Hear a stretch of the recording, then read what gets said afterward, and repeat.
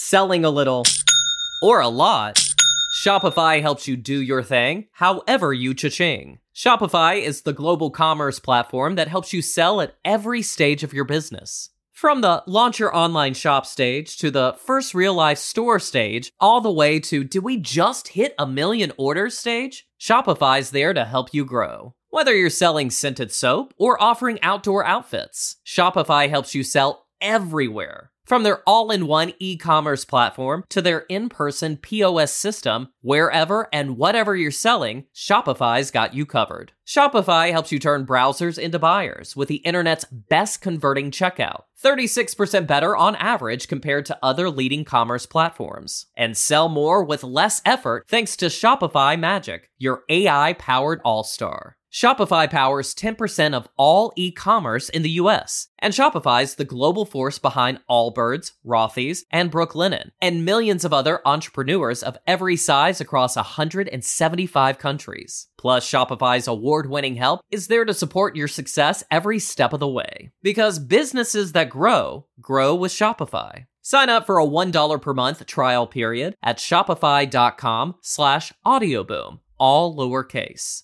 Go to shopify.com/audioboom now to grow your business no matter what stage you're in. Shopify.com/audioboom.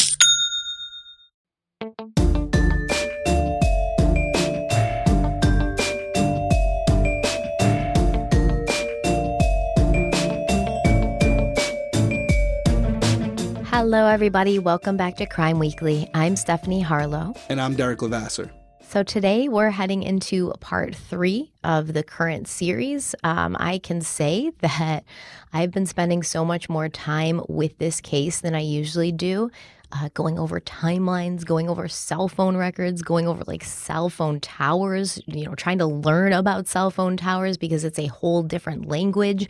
And it's just been an incredibly frustrating journey so far, because I'm used to kind of being able to organize things, and it's just so impossible to organize this case and the details of it in a way where it makes sense at all. And, I think a lot of people feel that way. Hopefully now that, we're together here and we can run things by each other, we can clear things up a little bit, but it's just been a wild ride. How have you been doing with the case? Good. I'm definitely invested in it now, and this is one of those cases where I think it's good to sit here and listen to you kind of lay it all out. But I had to do my own research as well, too, because there's just so much to it. And just to be completely transparent, there's so many people invested in this case. And frankly, there's people who feel like they know the case better than the people who worked it. So you really got to be, as people in this field, we really have to dot our I's and cross our T's, because we know, unfortunately, there are people who are watching and listening to this just to call us out on something and just waiting to pounce on something we say or do so that they can say, see, they're full of shit. They don't know what they're talking about. So I'm not saying that's the majority, and that's the profession we're in. So we sign up for it, and it's something I'm very used to and accustomed to being in law enforcement. It was my job every week. We'd have cases.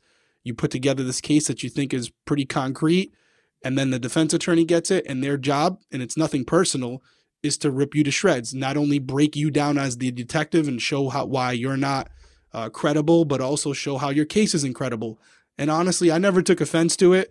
There were times where I'd go out for drinks with the attorneys afterwards, and that was the end of it. So I don't take offense to it, but I like to be prepared. So for this one, did a little bit of research on some of the things that I had questions about, and I don't want to say the phrase that I'm enjoying this case, but it's intriguing and keeps me interested. And it's one of those things where we're going into part 3 and I'm still kind of in the middle, which I guess this is why so many of you out there are fascinated by this case as well. I mean, to be honest, there's probably a ton of people who know this case better than we do, because people have spent years. Like, this is a pet case for some people. They've spent years and years and years in their free time looking up every single, detail. And I will say, like, there may be times where, and once again, there's so much different information out there. So you could get one source and hear it this way, and then you could get to another source later, and it's like, actually, that source is incorrect because of this, this, and this.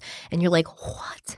But, we'll get there, because I'll tell you what, I have found out so many little minute details that have completely changed the way I look at this case and have brought a whole new level of like suspects and possibilities to my mind that I've never considered before, just from trying to find everything I can and reading everything possible. It's a lot. So yeah, there's definitely people who know this case better than we do. But we're going through it, right? So we're going to try to get to that place. We're going to figure it out slowly but surely. And we still may not know as much as them at the end. Conversely, I will say there are people who definitely know this case better than us, many people.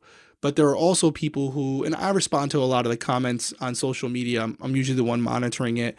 And we had a couple people where they'll say, listen, you got this fact wrong. Or it's not even that you got this fact wrong, but they'll say this particular example, I don't know why we're not saying that Adnan is completely ruled out. It's been confirmed on multiple podcasts that Coach C, the track coach, or Coach Sy, how do you say his name? I believe it's Sy. I believe it's Sy. Sy, however you say it, Coach Sy has, it's been confirmed on multiple podcasts that Coach Sy said he saw Adnan at track practice. And then I responded with, because I went and looked it up, it's right in the court testimony. You can go look it up for yourself, where he says, I don't recall if Adnan was there or not. I will say it was during Ramadan, and there is a chance that he was not there because he did sometimes miss for Ramadan or whatever. He wasn't able to eat. So I wouldn't be surprised if he missed. And that's basically what he said. He didn't confirm that he was there. He didn't confirm that he wasn't. He truly does not remember. So it doesn't help or hurt Adnan. But the thing I want to caution everyone with is, if you're going to base something on something you heard, make sure it's from a court document or something that you can go back and check, because it's like the telephone game, just in high school or wherever you are in business, where you're listening to someone who you find credible and you trust and believe, and it's hearsay. You're hearing it from them that they confirmed that Coach Sy said this, but you have to ultimately get to their source. And we have no skin in the game, but I haven't seen anything anywhere in this particular circumstance where Coach Sy has said, no, Adnan was 100% at track practice, and I can prove it. Because if he did say that, we probably wouldn't be sitting here right now. One of the big discrepancies is, like, where was Adnan during that time period? And nobody can really tell us for certain. So that was one particular thing I saw. Just make sure as you guys are going through this, if you feel like you know the case, by all means, healthy debate, great in the comments. But if you're going to start citing other podcasts, other documentaries, it's a slippery slope, because we don't know necessarily where they're getting their resources from. And if you tell me, oh, they got it from so-and-so, well, then go check that first. And if they did, screenshot it, send it to us. We've been wrong before, we'll be wrong again. But I think with this particular case, people are so invested in like Serial and Undisclosed and other ones where they take everything that was said in that as 100% fact. And that may not be the case. Not saying it is, but it may not be. As Stephanie pointed out earlier, these people are human. They have investments in these cases, just like anybody else would, and who's that close to it. So you really want to try to refer to the court documents when you can, because that's going to be your best information as far as what was said under oath. And if someone's saying something inaccurate, it doesn't mean they're doing so maliciously. It could just be like not. It's confirmation bias. Once again, we're all susceptible to that. We're all humans. And I have to fight it myself oftentimes. And I will tell you that I see a lot of confirmation bias in this case, not just with the people covering it now, but the police officers during the investigation. It's very clear. Oh, 100%. Very clear to me at this point that that's what happened. And nobody's saying that Adnan wasn't at track practice. We're just saying that we don't know for sure if he was. Like, nobody said absolutely 100% he was, because if that was the case, then we wouldn't be here talking about this. I agree. Yeah. That's why I responded, because I'm like, that's a big point of contention, because for the reasons you just mentioned, if he's there and there's multiple people confirming that he's there, students, coaches, then why are we here? Yeah. How did he even go to trial at that point? If there's like if he had a solid alibi, he wouldn't have even gone to trial.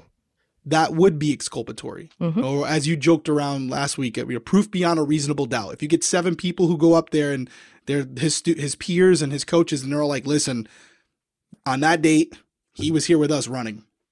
End of story.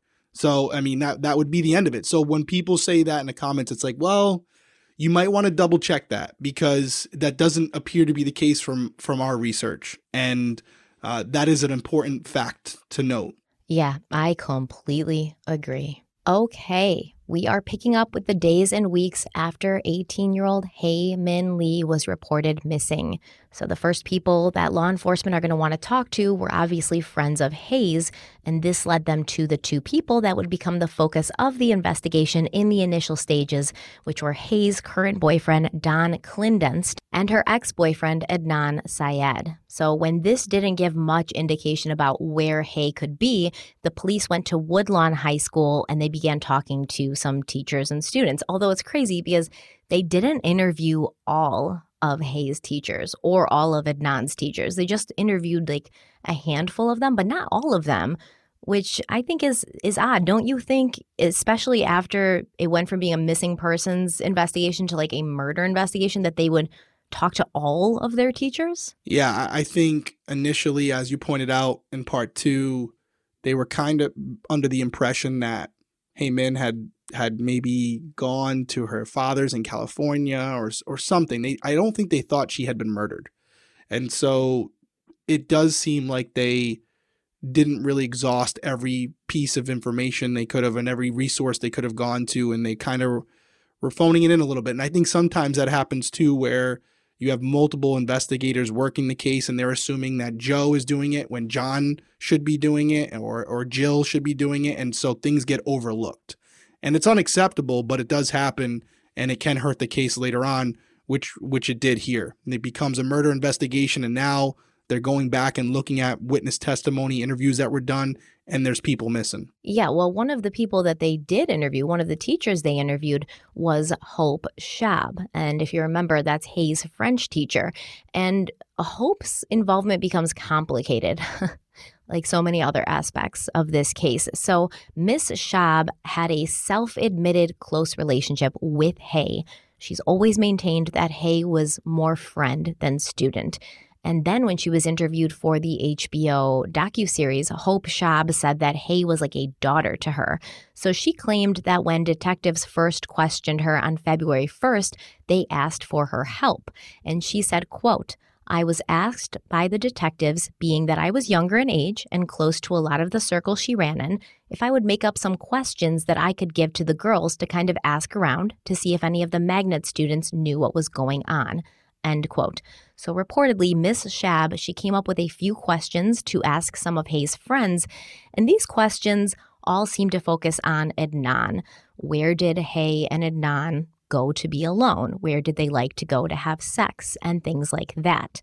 So at this time, when she's being interviewed on February 1st, Hae is still missing. She's a missing person. Nobody knows that she's dead yet. And everyone was trying to come up with possible locations, they could look for her that hadn't been checked yet. So Miss Shab gave this list of questions to one of Hae's friends, Debbie, and she asked Debbie to show it around to the other girls and kind of like come back with the feedback and some answers. But Adnan happened to borrow that planner that Debbie had slid the list inside after she got it from the French teacher, and he was not happy when he saw it. It's alleged that he took the list out of the planner and then he confronted Hope Shab about the questions, basically saying like, why are you asking questions about me and like my relationship and our sex life, et cetera, et cetera. So during the trial, Hope Shab testified, and she said, quote, "Mr. Syed came into my classroom and just asked if I was asking teachers about him, questions about him,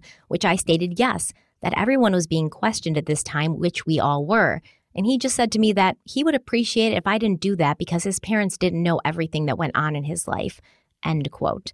But I guess we keep going with the French teacher, but I do want to ask you a question. A lot of people who are, pro Adnan and who are on his side, they think that this was very unprofessional, that she kind of had like a preconceived notion about him, that she already didn't like him. And so she was like focusing on him.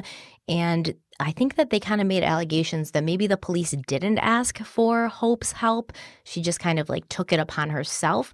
Now, as a police officer in an investigation, would you ever do this if something was going on at a high school, like ask a teacher like, can you ask around and see if something's going on? I don't think it's crazy. I don't think it's unprofessional or out of the ordinary for that to happen. But a lot of people are like, oh, she was basically like deputized herself and took it upon herself and kind of got in the middle of things and was disruptive. So it's a really fine line, because if you have someone asking questions on behalf of the police department, you could be considered an agent of the state, and therefore the other laws apply, like, Mirandizing someone if they're under arrest, things like that. So you have to be really careful when you get the help of someone who's not an actual law enforcement member. But there's also a world here where, like you said, police officers know that the students probably won't want to talk to them. They might feel more comfortable confiding in a teacher who's maybe a little younger, maybe someone they can relate to, someone they've established a relationship with in the past. And you would think that if something happened to Hay where she ran away or she was staying with someone or whatever the case may be, rumblings might have got around amongst the students, and who has a better chance of intercepting that information, the teachers or the police officers? Probably the teachers. So I feel like her heart was in the right place. If the questions that she was asking were only pertaining to Adnan, that's probably not the way to go. It should have been more open, like, hey, do you know what happened to Hay? Have you heard anything?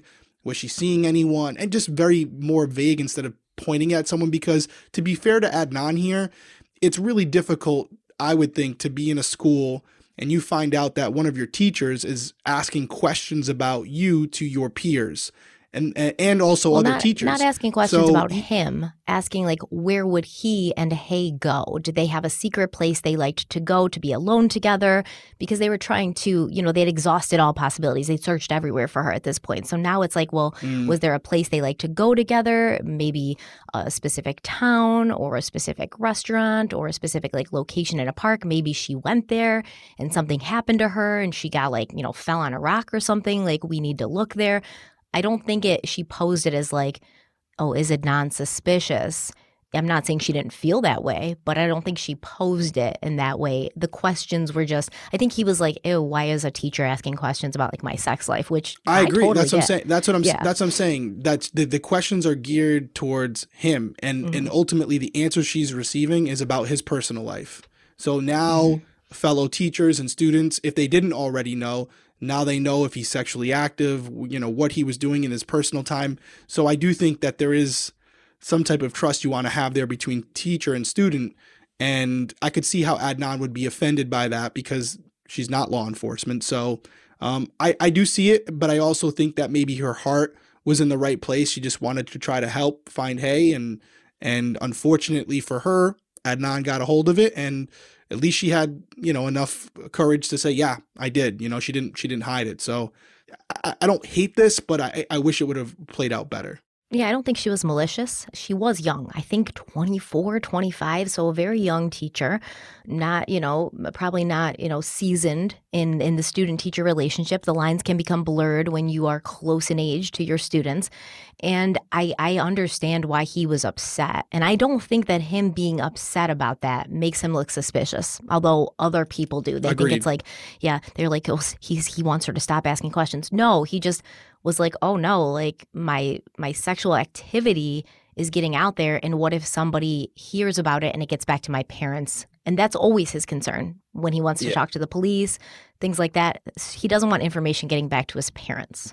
No, and I think that's definitely part of it, and I don't think it's unrealistic for us to say that if he had nothing to do with this, asking questions about Hay and Adnan instead of just Hay, some people may interpret that as whether he deliberately did something or he was with her when an accident occurred. Adnan knows more than he's saying so far. So where did they hang out? Where did they go? Where's a place that maybe only those two would be? And if something happened, only Adnan would know about it. So I think it could be inferred that although it was about Hay, he might have interpreted as, you're kind of like implicating me in a passive way here where it's like I might know more than I'm already saying, which isn't true. So I'd appreciate it if you don't do that, because obviously already people are kind of looking around at each other like, what happened to Hay and who knows about it? Who knows what happened? Yeah. And, the thing is, Hope Shab, the French teacher, she seems to have had some involvement in the relationship between Hay and Adnan for some time. This wasn't the first time that she had kind of involved herself, or not even involved herself, but became involved, because I definitely don't think she involved herself. So she testified that during the fall of 1998, after the homecoming dance, she and Hay had discussed the relationship between Hay and Adnan. And Hay had told her that there had been an incident at the dance between herself and Adnan's parents that had really upset her. Hay claimed that there were problems between herself and Adnan simply because they were of different religions. Hope Shab said, quote, "Miss Lee was wondering and asked me for counsel and my opinion as to what one should do if he or she were in an interfaith relationship. And was the faith more important or the love more important?" End quote.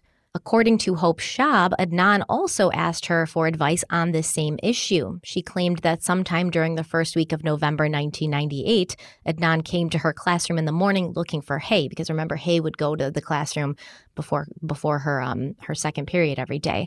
But Hay wasn't there yet, so he sat down to wait for her.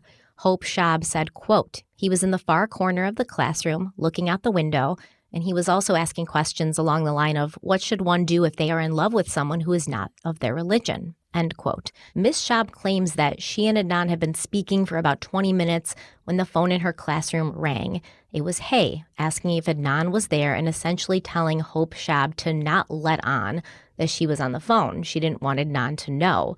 So a lot of people say, like, this is proof that she was scared of him, that she didn't want to see him, things like that. I don't think so. Once again, this was in November. So it was kind of in that place where they had just broken up after the homecoming dance. And she was kind of like, talking about Don, and it was like the on again, off again. They were off at this point. He probably wanted to talk to her. She probably didn't want to have that conversation at that point. Because remember, she wrote him a letter around that time, like, why won't you like leave me alone? And why are you not getting over this? We're both going to be fine. We'll both move on. So she probably just didn't want to deal with him at this moment. But we do know that they got back together for a short time before breaking up again in December. And then they were still friends and they were talking to each other. So I don't look at it as more than it is. Maybe I feel a little different. I feel like there's been a few different things that you've said now over these last 3 episodes where, we talked about Hay referring to Adnan as possessive. And then we have the phone calls where he was calling her multiple times the night that she was out with Don to allegedly give her his new phone number, even though they were broken up. We have the incident involving the car where we really don't know to this day whether he showed up unprovoked, unsolicited, and he just showed up to show up, or he was asked to be there. That's still a big question mark. And then you have an instance like this, which in a vacuum is not that big of a deal. They just had this incident occur. Hayes trying to avoid him. But when you consider other things that we've talked about, there could be something to it. Some people may not like that, but I'm not going to sit here and say that this is all these things that we've talked about are all just innocent things. There may be something here that we weren't privy to where Adnan was not this monster, but may have been a little possessive, may have been a little jealous, may have been someone who, as Hay had said, and we speculated on it, so to speak, but he was moving fast. And I had thought maybe that was meant in a physical nature, but maybe it was more emotional and wanting to be present. And I had talked about the rose too at school where I said, I'm going to get killed for this. But surprisingly, a lot of you agreed with me in the comments. I'm not saying everyone did. Really? But a lot of you did say, the comments I saw were making fun of us for thinking it was weird. Like I saw like 10 or 15 and it was like one right after the other. Like, you guys are hilarious for thinking that's weird. And I'm like, I don't know. I think it's weird. Yeah, no, a lot of people. And I read a lot of the comments. I know you try to stay out of the comment section. I was reading it and I expected to get some pushback, obviously. And I definitely saw some pushback, but it was more, I would honestly say it was more towards the side of the rose thing was a little much in the middle of school, but that all together, then you have this. I think we have to acknowledge the fact that there could be a pattern of behavior here where Adnan was pushing situations where Hay was like, hey, just leave me alone for a little bit. And did Adnan know that Hope and Hay were close and that's why he's going to her specifically, again, trying to get into her personal business because he knows that she has a close relationship with Hope. Yeah. And maybe that's why Hay called her and said, like, I'm pretty sure Adnan's there right now. Don't tell him I'm calling you, please. I mean, that seems like that could also be a scenario here. And so some of you may not like that. I'm not saying that suggests that Adnan's involved with anything to do with Hay, but just this particular pattern of behavior, we're starting to see a few different things here that may suggest Adnan was a little aggressive, a little pushy when it came to wanting to know Hay's whereabouts and wanting to know who she was interacting with. Yeah. I mean, it could go either way. If this was like a full-grown man, I'd agree with you 100% without, even a second thought. But I just remember high school boys and like how, they just had a hard time letting go and, didn't always take no for an answer. They're like very impulsive. They haven't really gotten their like man brains yet where they have a little bit more impulse control, and it's kind of just like all feelings and emotions and passion, and that drives them. So and for him, high school girls too. So I don't know if this was an adult male. I would say like, yeah, this is okay, kind of stalkerish. Can we really like make that huge distinguishing like difference between adult males and high school males? I think so, because their brains haven't developed yet. They don't really know any better. They're not out in the real world yet. And they're not like in a place where women are like, all right, creepy, like stop stalking me. I don't know. It just feels completely like he's just trying to get back in good with Hay. And, whether or not that's what he should be doing. And I do think that he was having a hard time letting go, especially after the homecoming dance and around that November time. But I don't know. I think it's pretty typical. And I'm not even saying it's this type of behavior is isolated to Adnan. I do think there's a factor of Adnan's age and what's normal for teenage boys, young adolescent boys. But I think that coupled with what we've heard to say that Adnan's on the adverse end of that, where he wouldn't be like every other teenage boy pushing a little bit, wanting to know who she's talking to, wanting to know where she is. I think that would be a stretch too, right? So to say this is not saying he's a monster, not saying he's a stalker, but I just don't think it's a far reach to say that he may have been overextending himself a little bit to kind of integrate himself into Hay's daily activities, like the fact that he knew she would go see her teacher. So ironically, he's going to go see her too at the same time.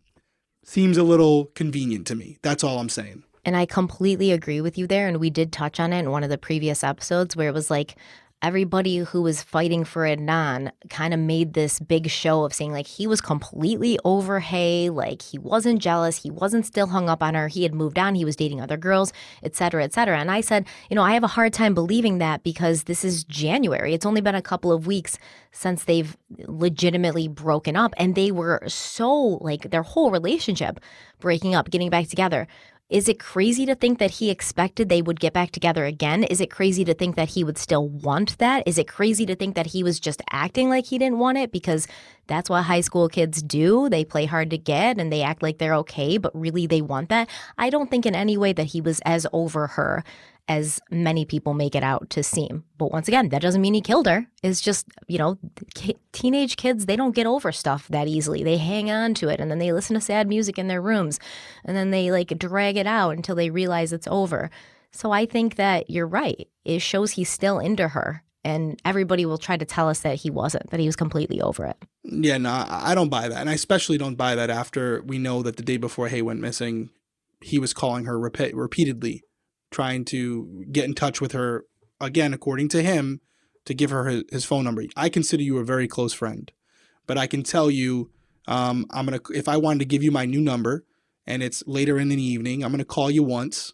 If you don't pick up, I'll probably talk to you the next day, but I'm not going to repeatedly call you until you finally pick up just to give you the number. And we're very close. I don't think you would be like super weirded out by that if I did, but to say on one hand, oh, he was over and he was out doing his own thing, but that we know that interaction occurred. It's up for debate what was said when they finally spoke, but I'm pretty sure, and stop me if I'm wrong here, it's been confirmed that he was calling multiple times to the house.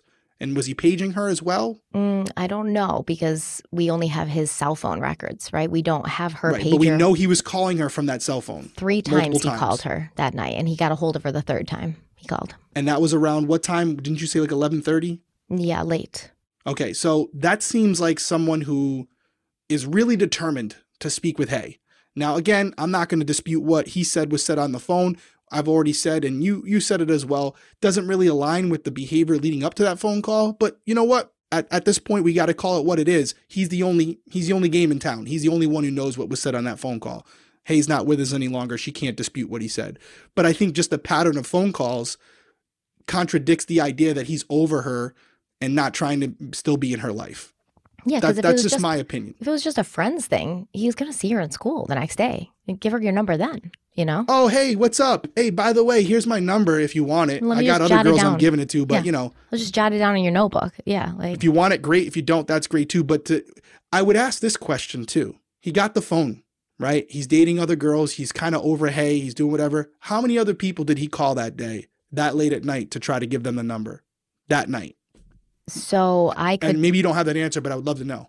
I do have that answer if you want to give me a second. Ooh, I love that. Love it. So these are Adnan's cell phone calls on January 12th, 1999, which was the day he got the phone. His call history starts at 7:30 p.m.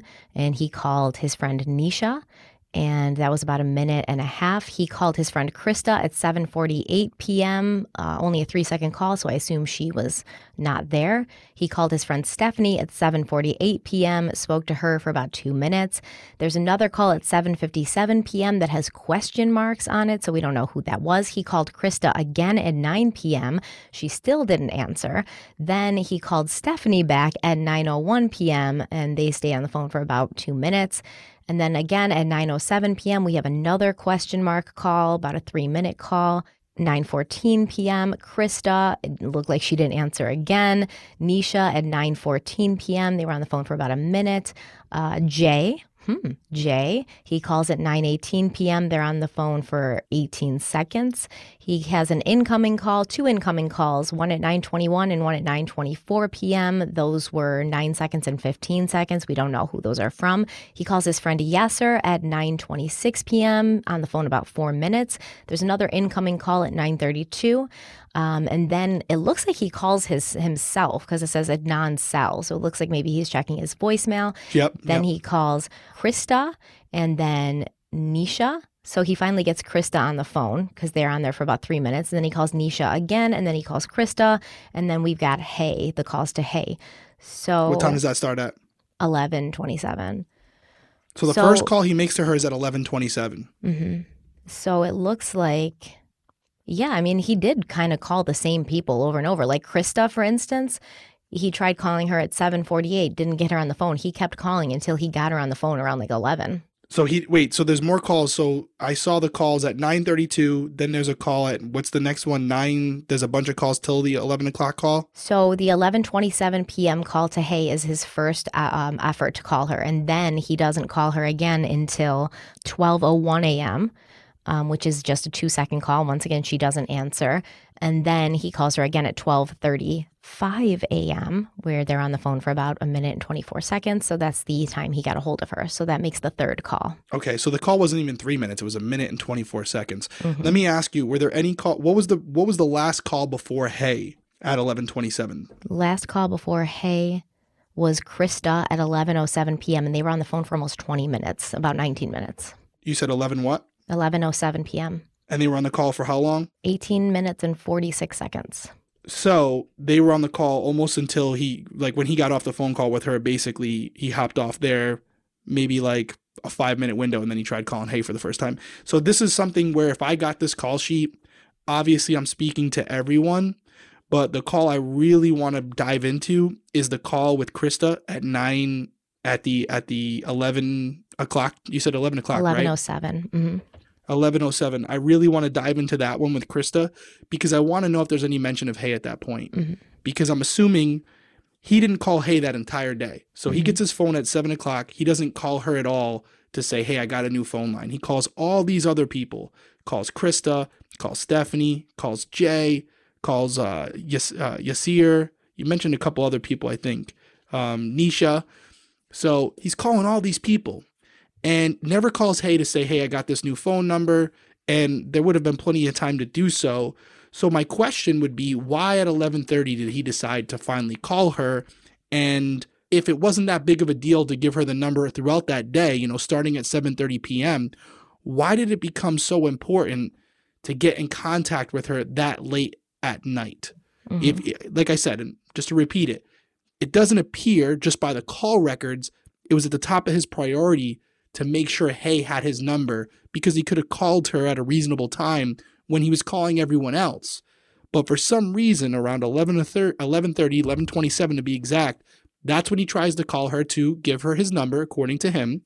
She doesn't pick up. So you would think, he wasn't really that concerned to give it to her anyways.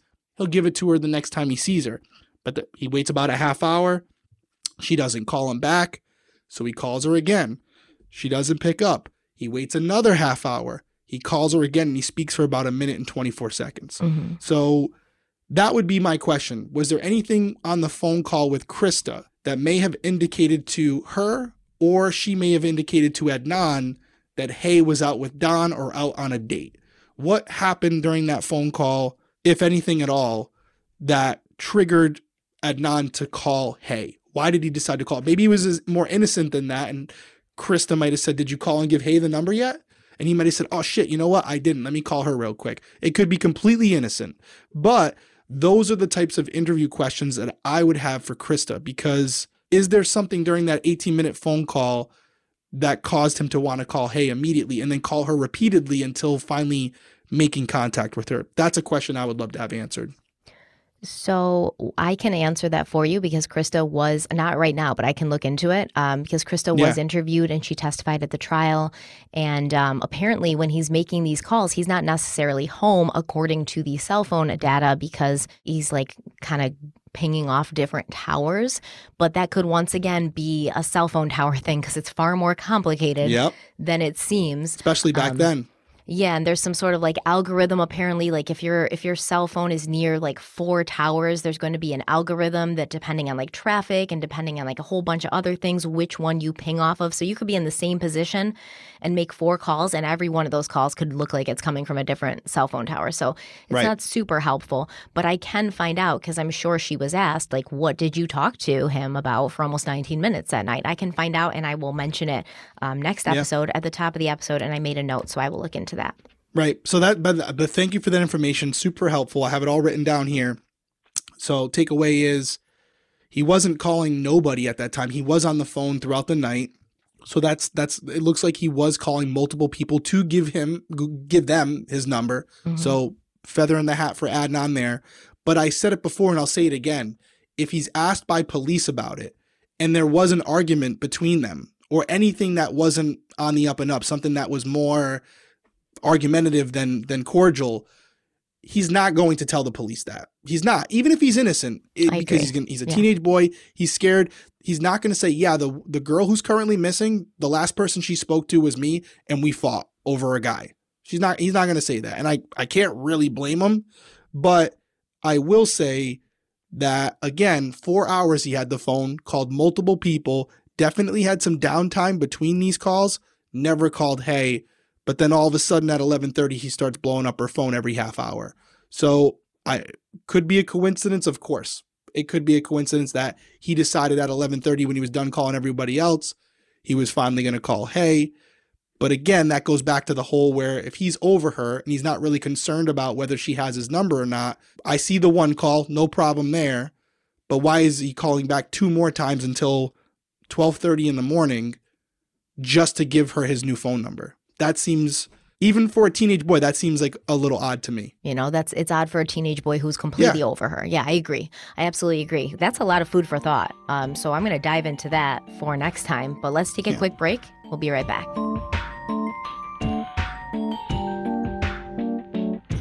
Selling a little or a lot, Shopify helps you do your thing, however you cha-ching. Shopify is the global commerce platform that helps you sell at every stage of your business. From the launch your online shop stage to the first real life store stage, all the way to did we just hit 1 million orders stage? Shopify's there to help you grow. Whether you're selling scented soap or offering outdoor outfits, Shopify helps you sell everywhere. From their all-in-one e-commerce platform to their in-person POS system, wherever and whatever you're selling, Shopify's got you covered. Shopify helps you turn browsers into buyers with the internet's best converting checkout, 36% better on average compared to other leading commerce platforms. And sell more with less effort thanks to Shopify Magic, your AI-powered all-star. Shopify powers 10% of all e-commerce in the US, and Shopify's the global force behind Allbirds, Rothy's, and Brooklinen, and millions of other entrepreneurs of every size across 175 countries. Plus, Shopify's award-winning help is there to support your success every step of the way. Because businesses that grow with Shopify. Sign up for a $1 per month trial period at shopify.com/audioboom, all lowercase. Go to shopify.com/audioboom now to grow your business no matter what stage you're in. Shopify.com/audioboom.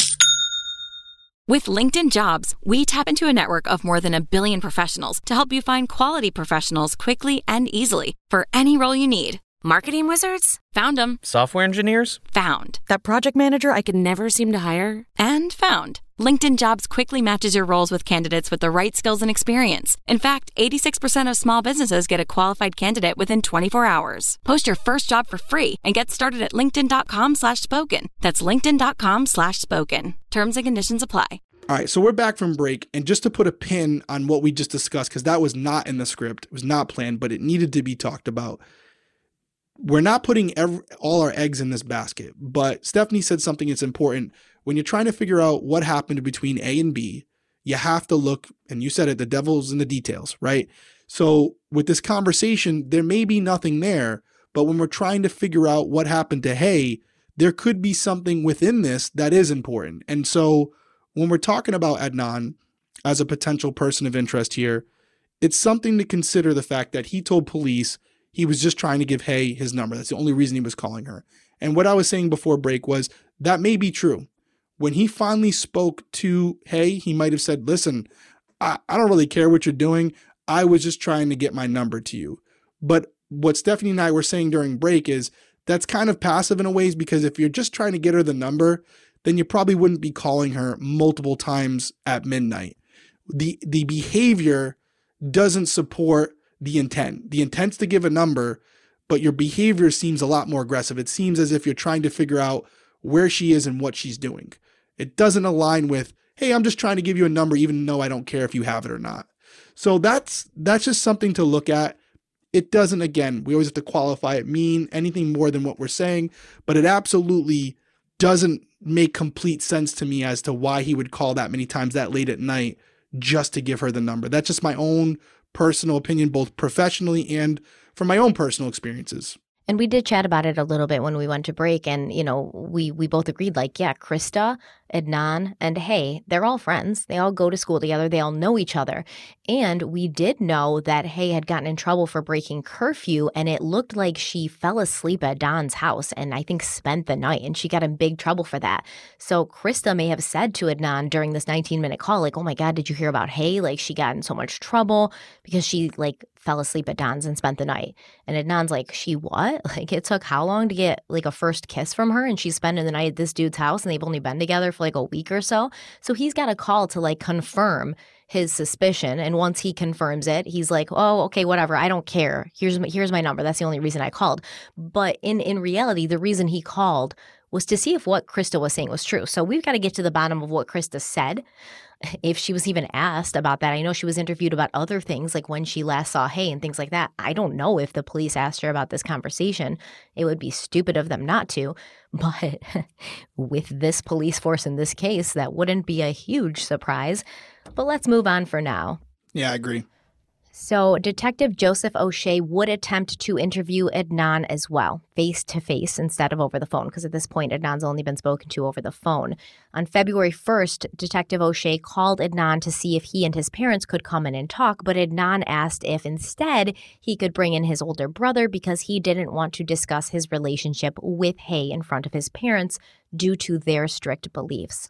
Detective O'Shea asked Adnan about what he had told Officer Adcock when the police officer had called on January 13th looking for Hay.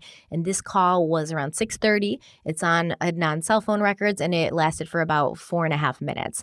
So according to Officer Adcock's report, Adnan had said that Hay was supposed to give him a ride, but he'd been running late, and he assumed she'd just gotten tired of waiting and left. This is something I always come back to because in Rabia's book and in all the early coverage of this case when it was like hitting onto the scene, everyone said like Adnan has no recollection of asking Hay for a ride that day. He doesn't believe he did, and he had his car, so why would he do that? But we do have witnesses who heard Adnan and Hay talking about him getting a ride from her that day. They could be misremembering the day. Who knows? But, it's a possibility. I still think it's important. I agree. I agree. And to say you have no recollection of asking her or being like, no, it wasn't that day, it was the day before, or it was, it couldn't have been the day after because there was a huge snowstorm on the night of January 13th when Hay went missing, and went to the 14th and the 15th. It was like an ice storm. So school was closed for those next 2 days. So it couldn't have been the day after. So, did he ask her for a ride? People say that he did, and people say it wasn't uncommon for him to do so. And I think it's also important to note that this happened on February 1st. You said, correct? He's talking to Adnan on February 1st. On February 1st. So this is about 17, my math's not perfect, like 17 days after the date in question, correct? Yeah. So not that far out.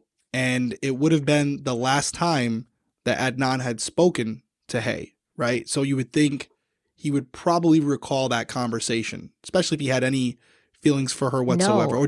No, this was Detective O'Shea asking Adnan, like, did you tell Officer Adcock this, that you asked her for a ride? And Adnan said, no, why would I do that? He told Officer Adcock that he had asked her for a ride on January 13th, the day of. So he said, I don't recall telling Officer Adcock that when Detective O'Shea followed up with it. Right. Okay, I gotcha. But on January 13th, when they were looking for him, you're saying that's when he told Adcock, yeah, she was supposed to give me a ride, but she got busy. I got busy and she didn't wait around. He was running late, and then he figured she just got tired of waiting for him. That's what he told Officer Adcock. That makes it even a little bit more compelling, right? Because he was asked on the day in question. Yes. And then all O'Shea was doing was following up with it, and now the story is different. Unless Officer Adcock is just completely lying and made it all up. Or he could have screwed up too. He could have screwed up too, I guess. That's something where it doesn't have to be a lie. He might have misunderstood what he said. I don't know. Yeah. I know that's what people will say, that he was, Adcock's definitely heard it wrong. I've seen the report that he wrote, and I don't think he did. It's pretty specific, but whatever. Okay. Detective O'Shea did schedule a time to sit down in person with Adnan and his older brother the next day, but that meeting was postponed and rescheduled for February 10th. Sadly, it did not go ahead as scheduled because Hay's body was discovered on February 9th, and the missing persons investigation became a murder investigation. Baltimore's Leakin Park looks like a welcome expanse of green in an otherwise gray city, and it is, after all, one of the largest woodland parks in an East Coast city, but since the 1940s, this park has been used as a dumping ground for dead bodies. And this is most likely due to its huge size of 1,200 acres with plenty of isolated and wooded areas to hide out in. The park's dark reputation began when 13-year-old Robert Wayne Truman was found dead there in 1946. It turned out that he'd been accidentally shot to death by another teenage boy who had panicked and chosen Leakin Park to hide the body. And I guess that started a trend because people just started hiding bodies in there. In 1968, the bodies of 4 little boys, all under the age of 11, were found in the park on April 19th. They'd been brutally murdered by Reginald Vernon Oates, an 18-year-old janitor, a serial murderer, and a child rapist who kept his victims' genitalia as trophies of his crimes. So since Hae Min Lee's body was found in the park in 1999, 20 more have also been found. And a young girl's body was found in that park just a month before Hae's body was found. And they believe that she was murdered by this other person. We're going to talk about that in another episode when we talk about different theories and different possible persons of interest.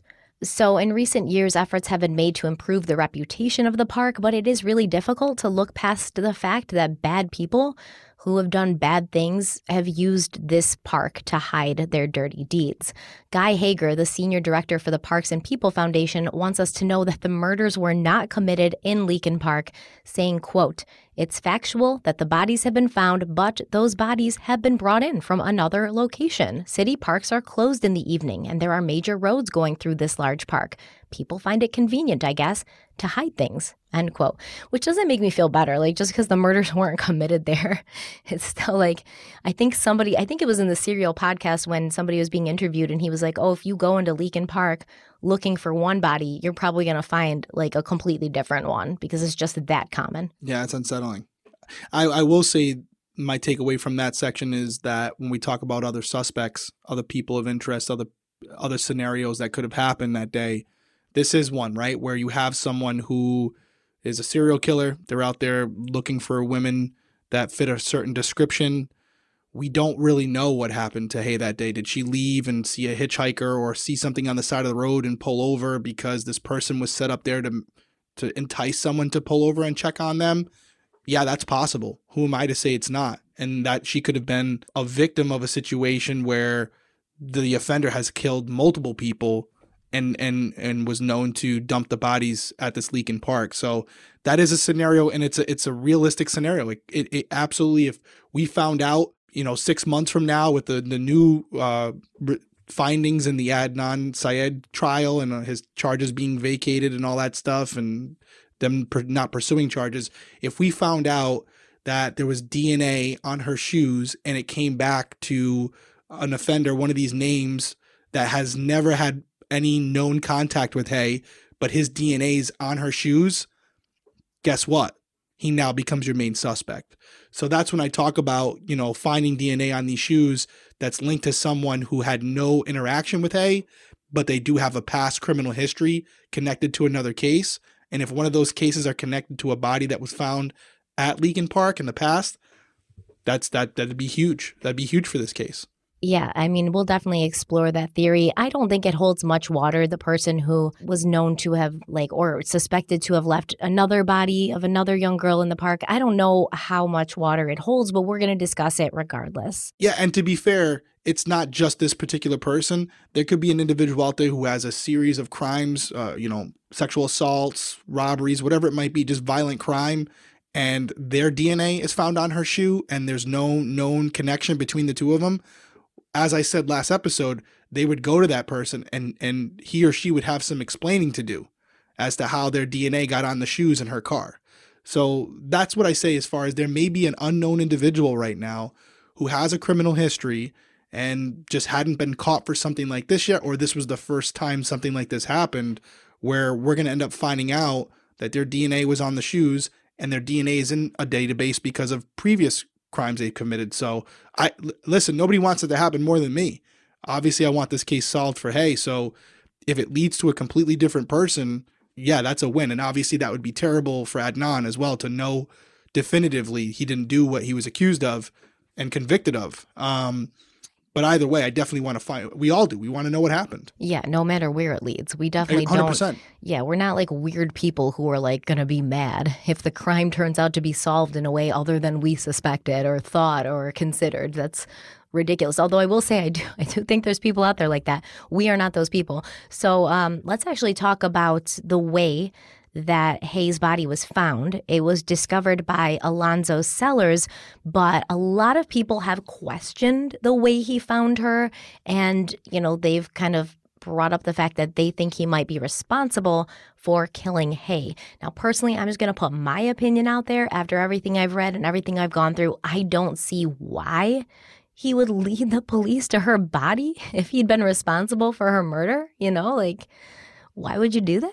But, people have said oh, maybe somebody told him about it and he wanted to, have her found because he felt bad. That's possible, I suppose, but you guys be the judge. So I'm going to go over the series of events that brought Mr. Sellers to the location of Hayes' body, and then I'm going to tell you what people find suspicious about that series of events. So Alonzo Sellers was 40 years old.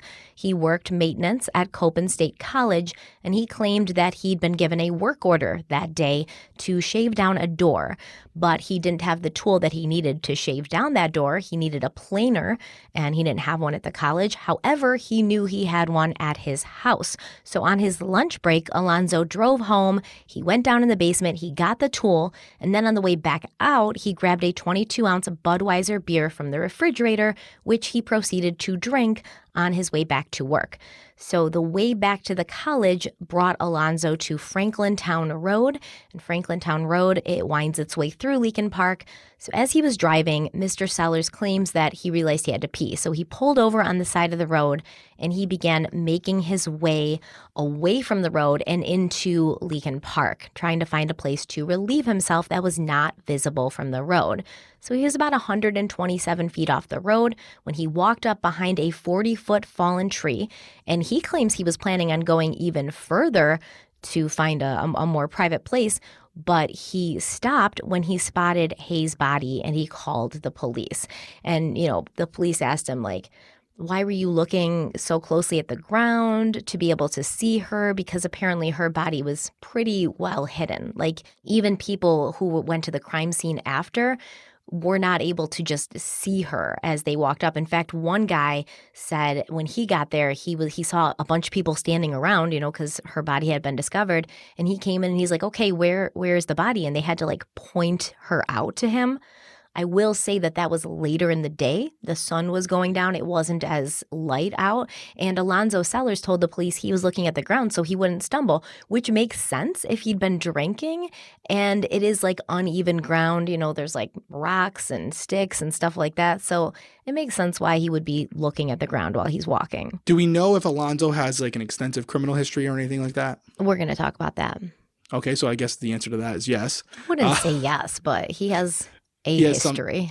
So that's important, and it's something to definitely dive into. But I will say this, and we had something like this happen with Kaylee Anthony as well. Anthony, exactly. So I don't want to deter people from looking into the individuals who find these bodies, because it would be, I guess, a smart move. I don't think it would be, by the way, but it could be a creative way of, hey, I did this, but now I'm going to be the one to find the body. So why would I point out the body if I got away with it in the first place? It's this reverse psychology bullshit. I think it's super risky. If I had committed a murder and a month had gone by and nobody had suspected me at all, the last thing I'm going to do is go show you where the body is, because that body, just to look at this from a really morbid place, I want to let that body decompose as much as possible. I want to let animals get to it. I want the elements to get to it. I'm going to wait years before ever going near that body again, because I don't know if I left some trace DNA on it or anything like that. So the last thing I want to do is, less than a month after I did what I did, is point out to police where the person is that I killed. You're definitely going to wait a lot longer than that, I would think. So I'm not ruling this guy out completely, but I also think it's probably not likely that he's the guy. Although I'm sure you're going to tell me that there are people who are very suspicious of him, probably because of his past, and I will acknowledge that on the surface, 127 feet sounds like an awful long way to go to go pee, but I will say it's not as far as you think.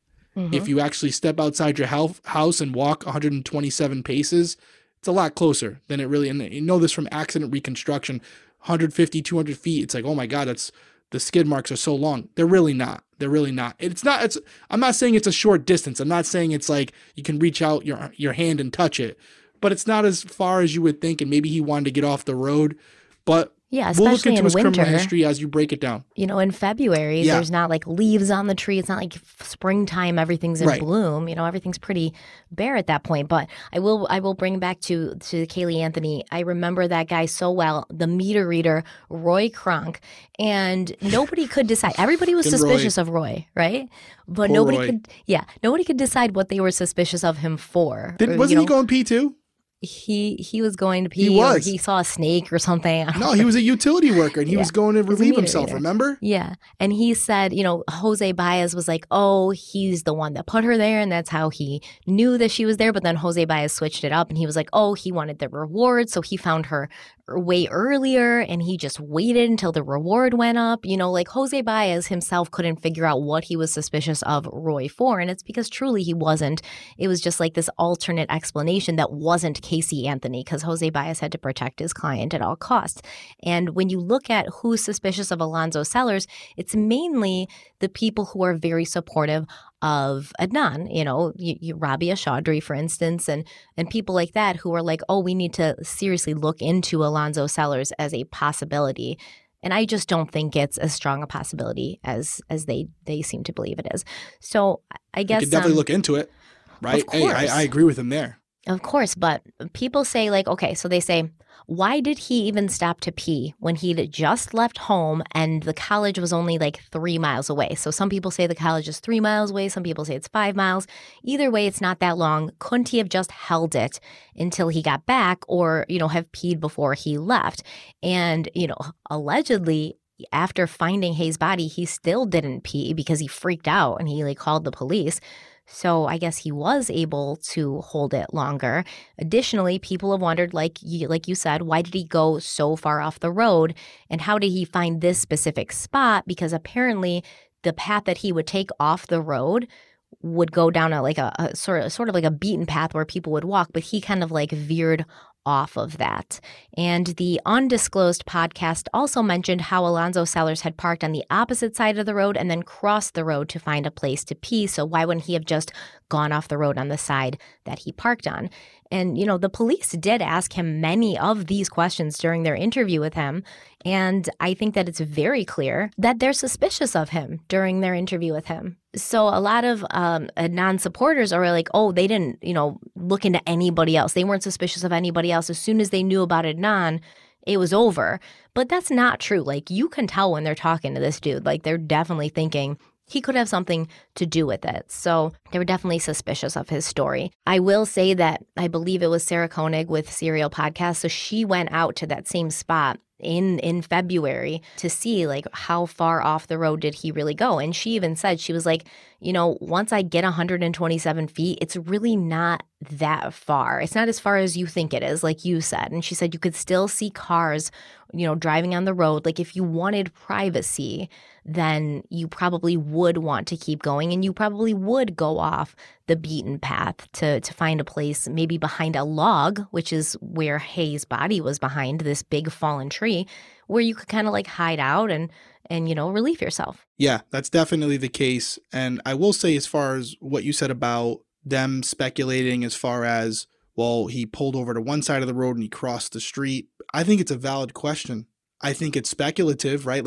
Who knows why someone does what they do? He might have saw more foliage on the other side of the road. There's a million ways to explain it away. But the reason I'm bringing that up is if we're going to speculate about the decision-making process as far as walking across the street as to decide what side of the road you're going to pee on, they have to be open to the idea that other people are going to speculate about the phone calls that took place the night before Hayes' disappearance. You follow what I'm saying? And that kind of goes along with trying to remain objective. Because if you're going to go out on a limb and speculate as to the behavior of a person who found her body and why he chose one side of the road or the other and how that's suspicious in nature that he chose to go to the other side of the road to pee, well, then I think if you're being fair, you have to acknowledge the fact that it's also suspicious that Hayes' ex-boyfriend the night before was blowing up her phone at 12 o'clock at night and they only talked for a minute. And it just so happens that Hay was out with another man at that time. So like I said, what's good for one side has to be good for the other. So I will say this. I acknowledge that it is something I would question as far as why he went across the street, and that absolutely could be suspicious.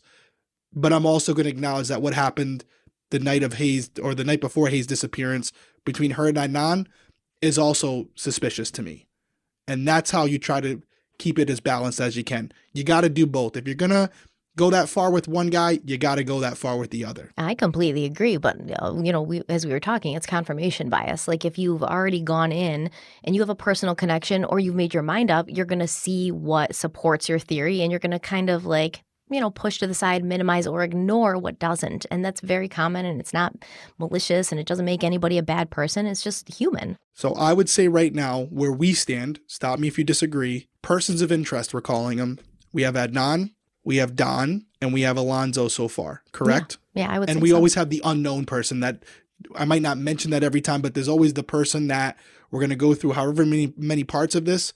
And there's the unknown person out there who did it that it's completely cleared of everything right now. It's not connected at all. But as we're in part 3 now, we have 3 people so far. We still have a lot more to go in this episode, but that's where we're at. And we're not leaning any way as some other people might. We're saying, hey, listen, there are things about all 3 of these individuals at this point that would absolutely make them a person of interest. So I will say that as I've been going deeper and spending a lot of time with this case, I found myself a new suspect that we haven't listed yet because we haven't introduced him yet that I find to be extremely good for this. And I don't want to talk about it, but not yet because it wouldn't make sense yet. Well, thanks, Stephanie. Now everyone's going to hate us. I know, but I'm saying I was not aware of this person before. And as soon as I became aware of him and I started looking into it and his connections and who he was, I was like, oh my God, this is not good. And I know the police are aware of him at this point. So the list is going to expand. If you're watching on YouTube, I'm showing you the notebook. The list is going to expand for sure. But that's what we're trying to do. We're not leaning any way. We're not trying to find things that just support Adnan being the person or Alonzo. There are things so far that could implicate any one of these individuals or at least be a possible connection to how they were involved with this. And so far for all 3, there hasn't been something completely exculpatory that says, hey, there was some shady stuff going on there, but for this reason, they couldn't have done it. So that's where we're at as of right now. Okay, we are going to talk about how Hayes' body was found. But before we do, we're going to go to a quick break. It's our last break of the episode, so we'll be right back. Selling a little or a lot, Shopify helps you do your thing, however you cha-ching. Shopify is the global commerce platform that helps you sell at every stage of your business. From the launch your online shop stage to the first real-life store stage, all the way to did we just hit 1 million orders stage? Shopify's there to help you grow. Whether you're selling scented soap or offering outdoor outfits, Shopify helps you sell everywhere. From their all-in-one e-commerce platform to their in-person POS system, wherever and whatever you're selling, Shopify's got you covered. Shopify helps you turn browsers into buyers with the internet's best converting checkout, 36% better on average compared to other leading commerce platforms. And sell more with less effort thanks to Shopify Magic, your AI-powered all-star. Shopify powers 10% of all e-commerce in the US, and Shopify's the global force behind Allbirds, Rothy's, and Brooklinen, and millions of other entrepreneurs of every size across 175 countries. Plus, Shopify's award-winning help is there to support your success every step of the way. Because businesses that grow with Shopify. Sign up for a $1 per month trial period at shopify.com/audioboom, all lowercase. Go to shopify.com/audioboom now to grow your business no matter what stage you're in. Shopify.com/audioboom. So Hay was found in the woods, buried in a shallow grave with portions of her hair, right foot, left knee, and left hip partially exposed. She was fully dressed in a white jacket, black skirt, gray shirt, white bra, and pantyhose, the same outfit that she was wearing when she'd left home that morning. However, she was not wearing shoes, and the white jacket that she had been wearing, it was unbuttoned. Her shirt and her bra were pulled up all the way, exposing both of her breasts, and her skirt had also been pulled up all the way, with her pantyhose showing prominent defects on the knee areas. She had died from strangulation, and blunt force injuries were also present to the right back and right side of her head, but swabs from her body were all negative for sperm, so it was decided that she had not been sexually assaulted. Her body was cold, and mold growth was seen on her torso and extremities, so it was concluded that she'd been dead for weeks. Most likely she had died the same day that she went missing. Large rocks had been piled on top of her, and dirt had been sprinkled on top of her. She was found behind that fallen tree, and near her body they found an empty Coronet VSQ 200 milliliter bottle of brandy as well as a rope. So in some sources it says it's a rope. In some sources it says it's a length of clothesline. But reportedly cellular material was retrieved from these two objects, but they didn't test it. I mean, it says it was never tested, and I'm wondering if now, when they're going through this new DNA evidence, they are now testing those things. I just don't understand why they weren't tested at that point. But one of the first cases we did, they used rocks. If you remember, Crystal Beslanowicz, we did that one, and there was DNA in the crevices of the rock. So yeah, you make a valid point there. Yeah, why are they? And I'm sure that they did not go to those lengths to test the rocks that were found on Hay. And one was specifically, they said it was on her hand. So it seemed like somebody had placed those rocks there specifically to like hide her. But they didn't test the DNA that was found on the liquor bottle or the rope or the clothesline. Why? Why would they even take the swab it if they weren't intending to test it? But there were also several fibers found on and under Hay's body, which were taken into evidence.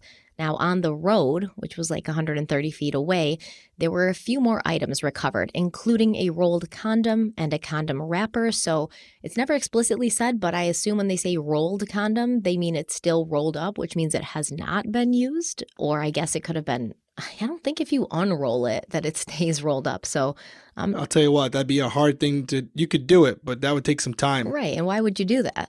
I don't know. Why would you be playing with it afterwards? No reason to do I don't that. know. Yeah.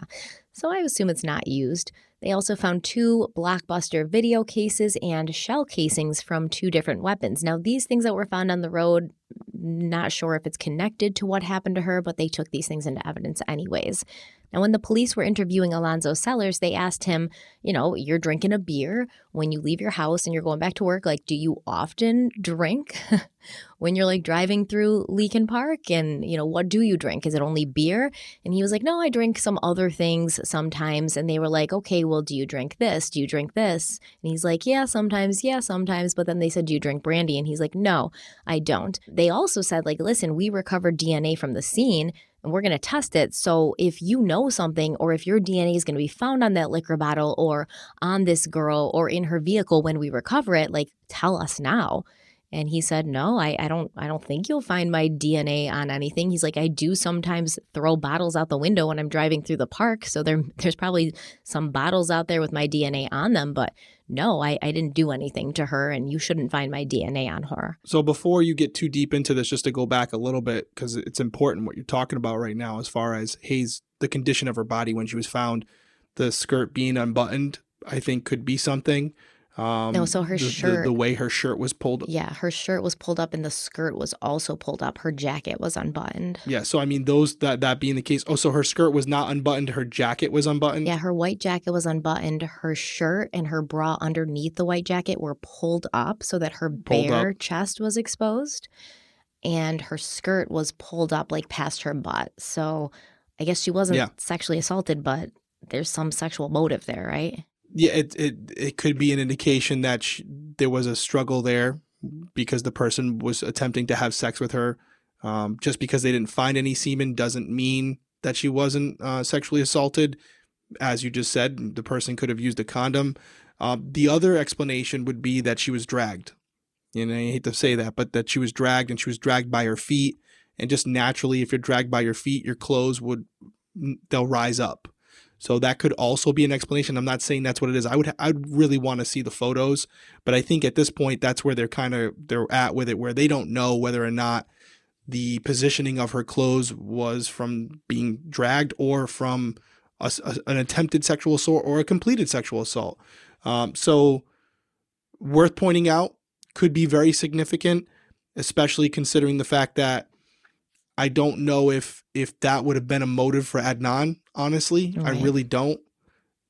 I mean, maybe, but I just don't see it. I don't see him getting to a point where he wants to have sex with her and that's why he kills her because she refuses to do so. I just don't see it. I feel like he was a young, popular kid and he could have went somewhere else. I think if we're to believe that Hay was sexually assaulted, or at least someone attempted to sexually assault her, we're probably talking about a different individual. That would also, in my opinion, probably rule out Don too, because again, I don't know if they were sexually active with each other, but I feel like he was probably going that direction if he hadn't been already because of their relationship and how it was evolving.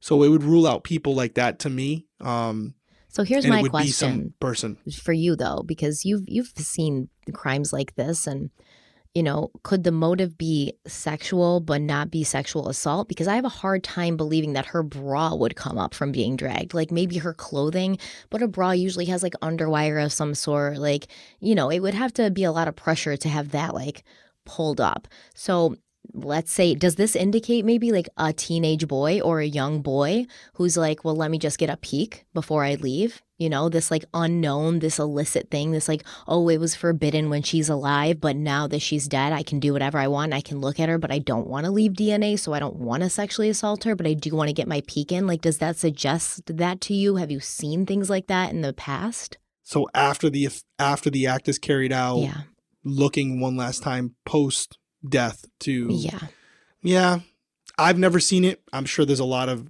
people out there, investigators out there who maybe have, that the person has this fetish where they like to look at the body after killing someone in a sexual way. There might be some form of sexual gratification there. I think you're more looking at one of two scenarios. The position that she was found in, she was brought out there probably against her will, and the person tried to or did sexually assault Hae Min Lee before beating her and strangling her. Or whatever happened to Hae happened in her vehicle, and then she was dragged 127 feet through the woods out to that final location. And I do agree with what you say about the wired bra. That would absolutely make it difficult. However, if it gets caught on a branch or a rock or something, I guess I could see it pulling up. You would know better than me. Honestly, I've never tried that, but 127 feet isn't that far, but it would definitely be far enough where if it's a human body and only one person is dragging it, it would get caught on a lot of things, I would assume. But without me seeing the actual layout of the trail that they would take, it's all speculation at this point. I don't know how much would have been out there that she could have been caught on. It's just like the whole, I just feel like she was undressed purposely. I don't feel like it was just something that happened. Like the way that her clothes were, the clothes that were specifically pulled up to expose certain things, it just feels purposeful. And maybe it was meant almost to shame her, like maybe somebody was mad that she was out there. And I'm not saying this is Adnan, right? But like if we're looking at it, could be possibly Adnan, that could be a motive for undressing her. Like, well, if you're just going to go out there and give it away to whoever, like now you can sit here like the slut you are, and now everybody can see you like this. It's almost like a way you see sometimes, like after. But then why hide her body like that? Because they knew that it would probably be found. I mean, it wasn't hidden that well. Shallow grave. She just had like, stuff sprinkled on her, like some dirt sprinkled on her and some rocks on top of her. But you would have to assume that she'd be found sooner or later. I don't know. I'm just trying to figure out why somebody would undress a murder victim like that. And it does seem to have happened, at some point while she's either being murdered or after. And what's the motive for doing that? Yeah, I agree. Yeah, no, it's too bad. Not saying it's too bad. Let me rephrase that. But in some cases that I've worked, you'll have an obvious sign of a struggle where the shirt will be pulled up in one direction, but the pants are pulled down at the ankle. So it's like, okay, well, if she was dragged, they're not going opposite ways. You follow what I'm saying? Yes. But in this particular case, you have everything going in one direction, and the argument could be easily made, well, she had a skirt on, Derek, so it's easier just to pull it up. And I actually agree with you. So that's what makes this a little bit complicated, because it could be explained by some type of struggle of dragging her, but just as easily it could be explained that the perpetrator was over the top of her, pulled her bra up, pulled her jacket open, and pulled her skirt up. Simple. right to the point. Well, here's another thing. She's got stockings on, which have defects only on the knees. If she's dragged, those stockings are running, getting holes, catching on things. They're going to have defects a lot more places than on the knees. Why only on the knees? Did someone force her to kneel somewhere? What's going on here? You know, like there's a lot of questions. She didn't have scratches on her back either, right? She didn't have what? Scratches on her back? No. Scratches like you would expect from like rocks and branches and stuff. So that's not in the favor of her being dragged. Yeah. Interesting. Yeah, that's a difficult one. Would be a lot easier, and even so, even if we did, it would be easier if we had the photos, which we don't need, but if we had the photos of not only the crime scene but also the walk out from the road to where she was found, because you could kind of develop your own opinion. But there are CSI people out there that would be way more qualified to do this than us. What's the general consensus from people who are in the Adnan camp? What is their take on how her body was found? They don't talk a lot about that part. They just say like how she was found and that's it. You know, they don't talk about like what it means or what it means towards motive or what it means towards who did it. And I think it's important. You know, I guess that it's kudos to them on that, because I do think it's very speculative for any of us to just kind of read what it was and be like, oh, it means this or this means that. Like we do it. That's what we do here. But it could be 5 different things that caused that to happen the way it did. Did the assault occur in the car, or did it occur somewhere else and then she was dragged out there, carried out there? Did she walk out there involuntarily? You know, like there's so many scenarios. And then was there another assault while she was out there? Mm-hmm. Is there a secondary crime scene that we're unaware of to this day? Mm-hmm. Yeah. Is the secondary crime scene her car? You know, there's so many questions, but it is still good to know those things, because even if her skirt had been found in the right position and her bra hadn't been pulled over her chest, it still could mean she was sexually assaulted or an attempt was made. Absolutely. Yeah. Or they just put her clothes right before they left her. And we've seen that happen a lot too, you know? That's right. So it still doesn't rule it out. Mm-hmm. Yeah, I think we're weighing out the different options based on what we're learning, but all are still in play. And I don't think you can take anything from this that implicates one person over another. I absolutely agree, because like you said at the beginning, like, oh, because of the fact that she, you know, if somebody was trying to undress her, I don't see Adnan doing that. And I agree. But I do see maybe like a teenage boy doing that just out of, you know, being a shithead like they are. So that doesn't. You're leading me somewhere, by the way, right now. No, 100%. I'm really not. It just it came. There's not a future suspect you're going to talk about that happens to be a teenage boy. No, well, I mean, Jay, besides Jay Wilds, you know, but he's a young man. Like, is it out of the realm of possibility that Jay would do something like this? Allegedly, don't come for me. No, it's not out of the realm of possibility that Jay would do something like this. Yeah, it's fair.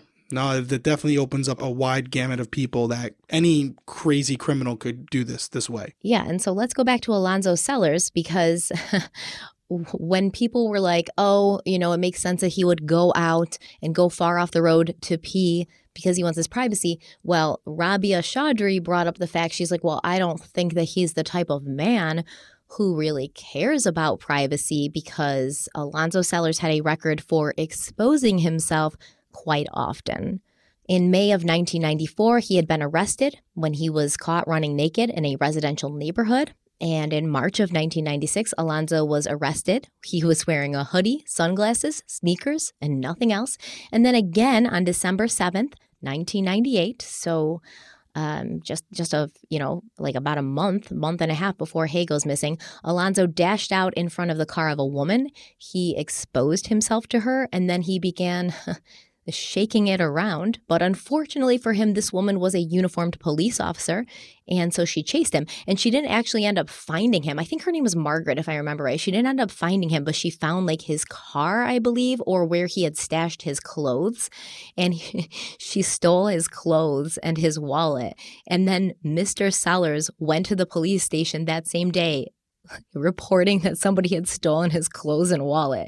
And then obviously 2 and 2 were added up and he was taken into custody. So I guess it's safe to say that Alonzo had some, strange proclivities. Like I I wouldn't do that. And he was still actively indulging in them in December of 1998, just the month before Hay went missing. But I do want to say in his defense, even though I'm not like a fan of streakers because I think it's weird, but in his defense, just because the guy liked to run around naked doesn't mean that he's a violent criminal. And, streaking does happen when a person is naked, but it's not something that is just automatically or intrinsically linked to sexual behavior, even though we think it is. We often think streakers mean like sexual predators. It's not true. Actually, mental health professionals believe that people who streak are just struggling with inhibition and decision making. Like their brain chemistry may be driving them to seek intense excitement. Some may be under the influence of drugs or alcohol, which reduces inhibitions. We know Alonzo likes to drink, and some may just want the attention. So, in fact, as social inhibitions have gone down in society, incidences of streaking have also gone down. So it could just be that people are feeling repressed and they just want to let it out. But no pun intended. It doesn't mean that just because he's a streaker, he likes to, assault women or kidnap girls. No, but let me throw this at you, because I wasn't even like, the streaking element it's whatever for me. But what I did find fascinating about what you said was that he jumped out in front of a car with a woman driving it. I'll tell you why that's interesting, because when we think about what happened to Hay, I think most people, regardless of what side you're on, think that it happened pretty quickly after she left from school that day. It wasn't something where she was in good spirits and fine for hours, because she didn't pick up her cousin within a couple hours of when she was supposed to. So whatever happened fast. And I think to myself, well, if she had stopped at a gas station or she'd stopped at a restaurant, or someone would remember seeing her, there'd be camera footage, something. Unless something happened while she was driving. And I think I said earlier when I mentioned the potential persons of interest, this unknown person who may have intercepted her on her drive. Well, maybe it's not an unknown person. Maybe it's someone like Alonzo, where she's driving, he sees her and he jumps in front of her car and he's able to get her to stop long enough for him to get in the vehicle. Again, I know we're going on a stretch here, but I think that's something that when we have behavior like that displayed in the past, fortunately it was with an undercover or an off-duty female police officer. No, man, it she just was shows on what he's duty capable in of. her uniform, and I think she was in her police car. It's like he knew she was a cop. In a patrol cruiser. Yeah. Yeah, so he's an idiot. So he's definitely an idiot. And so would he do this to a young girl driving by herself? I think it's fair to say if he's capable of doing that, he's capable of doing the same thing to Hay as well. So to think that he could have impeded her path when she was driving with his own vehicle, or maybe just jumping in front of her, making it seem like he needed help. What's Chris Mohandi always say? Best predictor of future behavior is past behavior. He's done something similar in the past where he's stopped a moving vehicle. No, he's just jumped in front of a moving vehicle and waved his dick around. He didn't try to get into this woman's car. He waved his dick around and then ran away, and she pursued him. So his past behavior would show that he's not going to climb into Hay's car. He's going to run away after he shows her what he's got. So I don't know. Maybe. I still think, it doesn't mean he's going to repeat his performance the same way every time. It clearly shows that his decision-making ability is all screwed up. And a guy who's willing to jump in front of a patrol cruiser with his dick out, as you said, to me, there's not much he wouldn't do. I'm not saying he's a murderer, but I'm just saying he clearly is not thinking like you and I think. And so when I think about Alonzo and I think, okay, how could he somehow be involved with this? Well, if he was out in that area when Hay was driving by, this is a possible scenario. Not saying whether it's likely or not, but if we learn down the road that it was Alonzo Sellers and that he admitted that he walked out in front of her vehicle, kind of stopped her and whatever, would we be like shocked? Would you be like, oh my God, this came out of nowhere. You've never done anything even remotely like this before.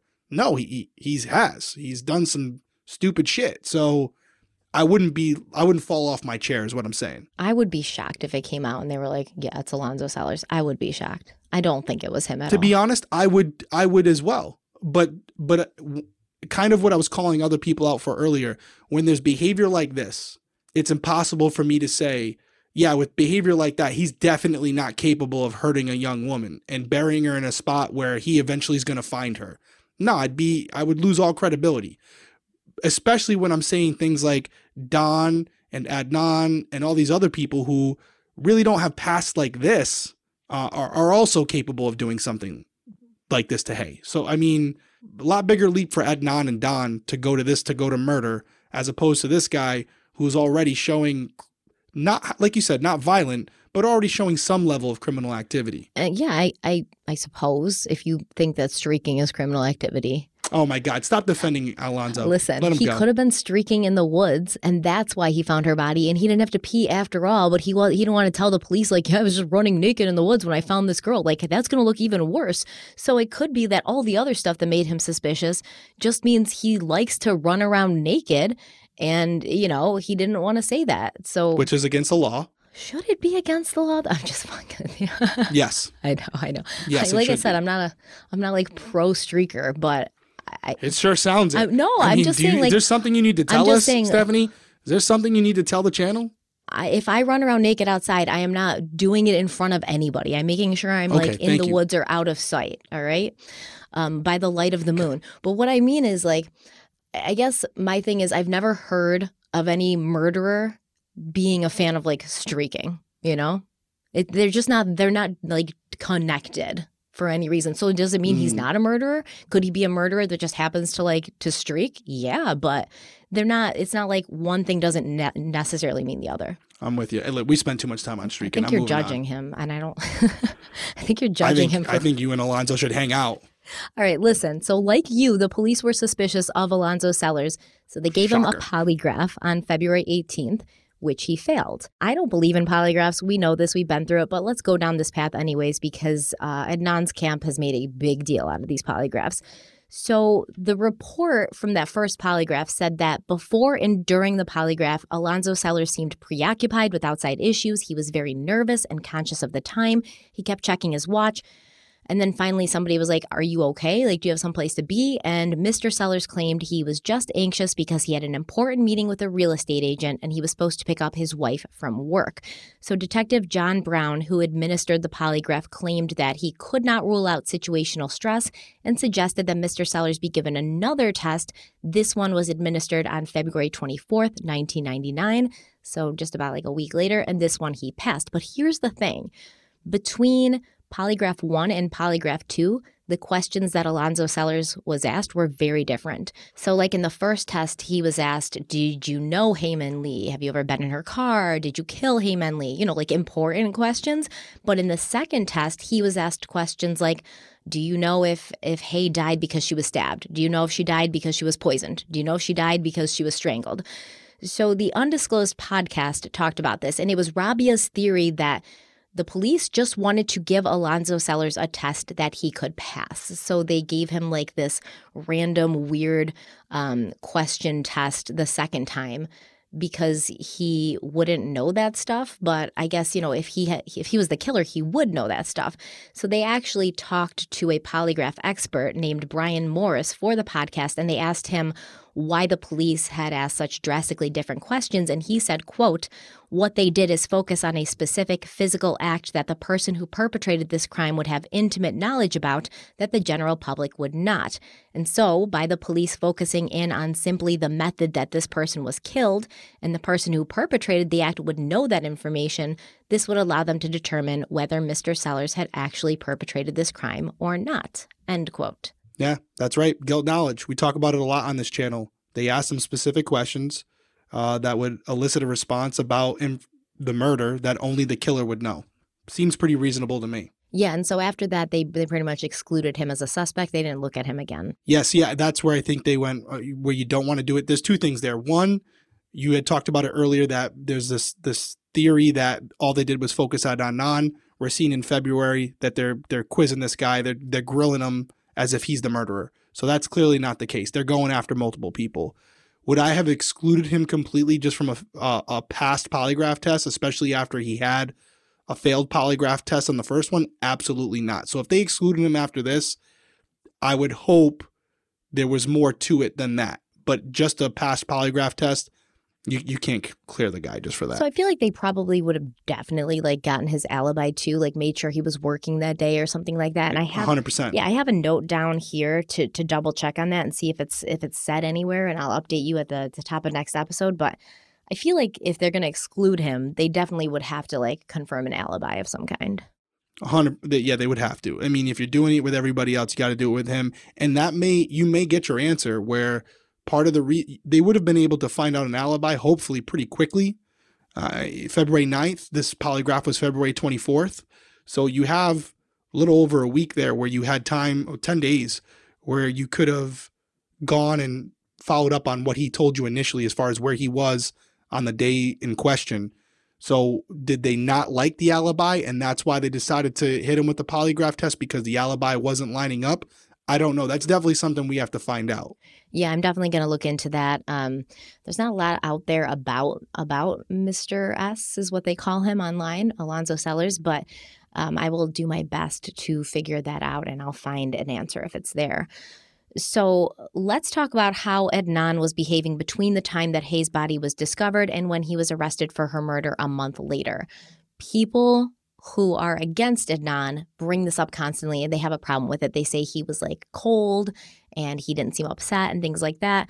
I disagree, but, because some people said he was sad, but he seemed okay. He was just like sad. He wasn't like crushed and devastated. Some people said he was very depressed and withdrawn. A few friends claimed that, for a while he was in disbelief, like he couldn't accept it. When he heard that the body had been found and they thought it was Hay, he said, "Oh, it's not her. All Asians look alike." So I didn't say that, by the way, guys, okay? Like, don't come for me. That's what Adnan said. He said all Asians look alike. It was probably a defense mechanism for him to be like, no, maybe it's not her. Like, it's still possible that it's not her. And people take that as like a bad thing, but I don't think it's a bad thing. I think if he's saying, no, it couldn't be her, it's probably not her, then that just means it's a normal reaction when you hear something you're not ready to accept. Yeah, I'm with you there. I don't find that too offensive, especially the tone of his voice when he said it. It more might have been denial than anything else, not making fun or light of the situation. So no, absolutely denial. Yeah. And even I guess he went to see the school nurse and she even said like, she was trying to like get him to accept it and understand. And he was in denial about it for a minute. So it doesn't sound suspicious to me. And on the night of February 10th, so they found Hayes' body on the 9th. They kind of announced it on the 10th. They hadn't confirmed it was her yet, but, there's a young girl. She's Asian. She's found in this area. She's wearing the same clothes, things like that. You kind of just put two and two together. So Adnan, Krista, and Stephanie all gathered at Aisha's house. Remember, she's Hayes' best friend. And they said that Adnan sat at the kitchen table and cried. And Krista remembered that Adnan had used his cell phone to call Detective O'Shea and like ask him, what's going on, because he'd already talked to Detective O'Shea. O'Shea was trying to get an interview with him. But Detective O'Shea wasn't in, so they spoke to another police officer who told them to call back the next day. Once again, this doesn't sound suspicious to me. Now, the next day at school, several teachers, including Hope Shab, approached Adnan and tried to comfort him, but he seemed like he didn't want to be hugged or touched, and he seemed like out of it. And, some of these teachers mentioned this in a way where it's like, oh, he was really standoffish, like he didn't want to be comforted. And it's like, and, like, I don't want to be touched or hugged when I'm upset sometimes. Like, sometimes I just need to be by myself. And this is a very traumatic thing. Like, he don't know you. You're just a teacher. Why are you trying to hug him? You shouldn't be like just going and hugging him. So once again, this is like a situational thing, person to person. It's very subjective. Some people just don't like to be touched by people that they are not like family to or very close to. Yeah, no, I agree. And depending on what camp you're in, because we're talking about different people, but there's Team Adnan and there's Team Anti-Adnan, where they believe he's definitely the guy. Whatever you think about him is how you're going to take this situation, right? If you believe that he's innocent, you're going to say this, although they weren't together, he loved Hay and he couldn't believe that she was gone and he just wanted to be left alone. He was grieving in his own way. And this just shows how innocent he really was. And then the people who think he's guilty are saying this is all an act. The crying in front of friends so that they could vouch for him and say he was so upset, him calling and seemingly feeling like he's concerned, acting despondent and kind of staying away from everyone the next day because he's really upset about the whole thing. It's all for show. What do you expect him to do if he just killed the girl? Be happy that they found the body that he was hoping they would never find? Of course not. So that's the two schools of thought. And there's nothing you or I are going to say tonight that's going to change people from that, because it's so subjective how you want to interpret that behavior. It's all personal perspective. And so I don't think there's a lot we can take from it other than just noting what people said they saw and moving on from it. Yeah, I don't think you can sob like that on demand. Like, you'd have to be a very good, some people can, I suppose, but you'd have to be like. I could cry if I felt like I was going to go to prison. Do you get what I'm saying? You can cry pretty on this. If you did something and you feel like your life's coming to an end, people might have saw you crying. Doesn't mean that you were crying for the things they thought you were crying for. You follow what I'm saying? Yeah, I do. Yeah. So, and I'm not leading you down that way. I'm just saying the fact that he was crying in front of them, that doesn't mean anything to me as far as, oh my God, he definitely was just absolutely broken down about the fact that it was hay, or he was crying because he realized that his plans were unraveling. It's whoever you want to believe, right? Like it's something that's not going to be, oh, the way he was crying and the manner in which he was doing it, that's more grief than it is being upset over the fact that you're going to get caught. There's no expert in crying, I don't think, right? We don't have one of those yet. I'm sure we do, actually. I'm sure there's plenty of them on Twitter. Yeah. Yeah. No, that's why I'm saying it doesn't, I don't take it either way. The fact that he was crying, I'm sure he was feeling a lot of emotions. If he's involved, he's feeling a lot of emotions because he's realizing that now with her body being found, it could implicate him in some way. He doesn't know what they're going to find up there. He's scared. Yeah. He's scared, and he could be crying because he's realizing, oh my God, they found her. Or it could be exactly what it looks like. He was in disbelief that it was her. Once it's confirmed that it is, he's thinking about his friend, and he's upset over it, which is completely understandable. So anybody who's going to take this and use it as to kind of justify their opinion on Adnan, I wouldn't go down that path if I were you. All right. I don't think it's. So I'm just gonna speed through the next couple of sentences then, because clearly it doesn't matter. He's upset. All right. They go to a friend's. He leaves school early. All right. He's upset. He goes to a friend's house with a bunch of other friends. He's in the basement crying. And then he's at like Aisha's house later, and the 5 o'clock news comes on and they talk about Hayes' body being found, and he starts crying and he's sobbing in Aisha's arms again. So that's basically, the long and short of that. So basically he's crying a lot. He's very upset. And I want the commenter's opinion on that one though, because I feel like I have not a hot take, but I feel like people who have been following this case may have a different opinion on that. So if you're listening or watching on YouTube, way down in the comments on any of these things that we're covering tonight, we do read them. So let us know what you think. Maybe you're going to open our eyes to something that I'm missing, and I might feel differently in that next episode. And if I do, I'll definitely own it. So I actually kind of agree with you on this point. Like, if this was an adult man or like a hardened killer, like a Scott Peterson or a Chris Watts or something, I would say like, yeah, he probably wouldn't cry if he thought he was going to get caught. He wouldn't be that scared. He'd be able to hold it together and be in control of his emotions and try to act the way he expected people to, he thought people expected him to act. But with Adnan, if he was, responsible for this, he's young, he's got a lot to lose, he's terrified, he's out of his element, he's realizing the gravity of the situation. Yes, he might cry because of that. So yeah, I'm on the same page as you. I feel like I understand. I'm picking up what you're putting down. Okay. But by no means am I saying that's where I'm going. I'm just weighing both options here. I know some people are going to be like, he's manipulating you, Stephanie, don't go there. But I'm just giving you both sides. You don't manipulate me. Never. Ever. I'm too much on my game. So we know that Adnan was actually late and absent for school a lot in those days. But I will say that this seems to have been an issue with him even before Hayes' disappearance. There's a lot of attendance records, and he's just like, some days he just wouldn't show up, and a lot of the days he was late. And he did stop going to track practice, with his last attended practice happening on February 12th, 1999. So on that same day at around 3:19 p.m., Detective Daryl Massey of the Homicide Unit received a call from a person who asked to remain anonymous, but who Massey described as an Asian male between the ages of 18 and 21. So I guess we can only deduce that, Detective Massey heard an accent in the caller, and that's why he said it's an Asian male who sounded young and had an accent. The caller actually told Massey to concentrate on Hayes' boyfriend. And he said Hayes' boyfriend, Adnan. And Massey actually misspells Adnan's name in the police report, but we obviously know who he's talking about at this point. Now, according to this caller, Adnan had taken Hay to Leakin Park many times for sex. And the caller made sure to mention that Hay had broken up with Adnan recently before her disappearance.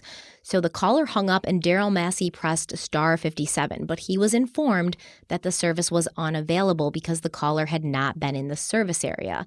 So star 57 is actually known as malicious caller identification. It was introduced in 1992, and basically if a person dials star 57 directly after receiving a malicious or concerning phone call, the metadata of that call would be recorded and immediately sent to the police for them to follow up on. And the fact that Massey was unable to get that information was explained better during the trial.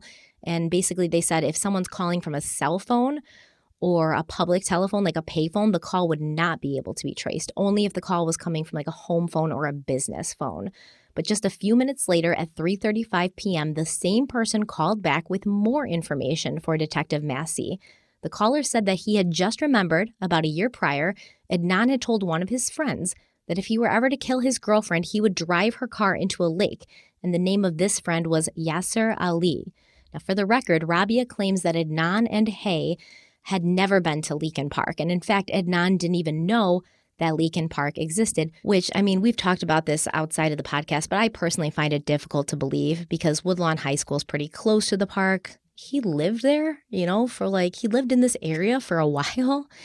I don't know. Yeah, and there's 20 to 30 bodies that have been found. Yeah, isn't it like famous? Over the years, all the high school kids would know about that spot. I feel like, yeah, they would, right? Yeah, if there was a park 15 minutes from where we all grew up and there's been 10, 20, 30 bodies found, it would be like notorious. It would be something where we'd probably go there and mess around a little bit too, because it's scary and all these things. So you would definitely be familiar with it and know it exists. That's for sure. And remember, that girl, another girl, had her body was found in that park a month before or a year before. I can't remember now. I'm so sorry. I'll double check. But, before Hay, not too long before. So that would have been on the news. It would have been like widely publicized, like a murdered girl is found dead in this park.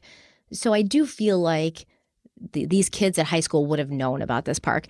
And this happens a lot with Rabia. Like I said, no disrespect intended. I love her. She's great, whatever. But she does this thing a lot where she makes these like grand claims. Like, Adnan is such a good kid. He would never do this. He would never do that. He didn't even know this park existed. And she makes these claims sometimes that are just so difficult to believe, instead of just saying like, yeah, he knew about it, but he'd never been there, or he'd driven past it before, but it wasn't someplace he frequented.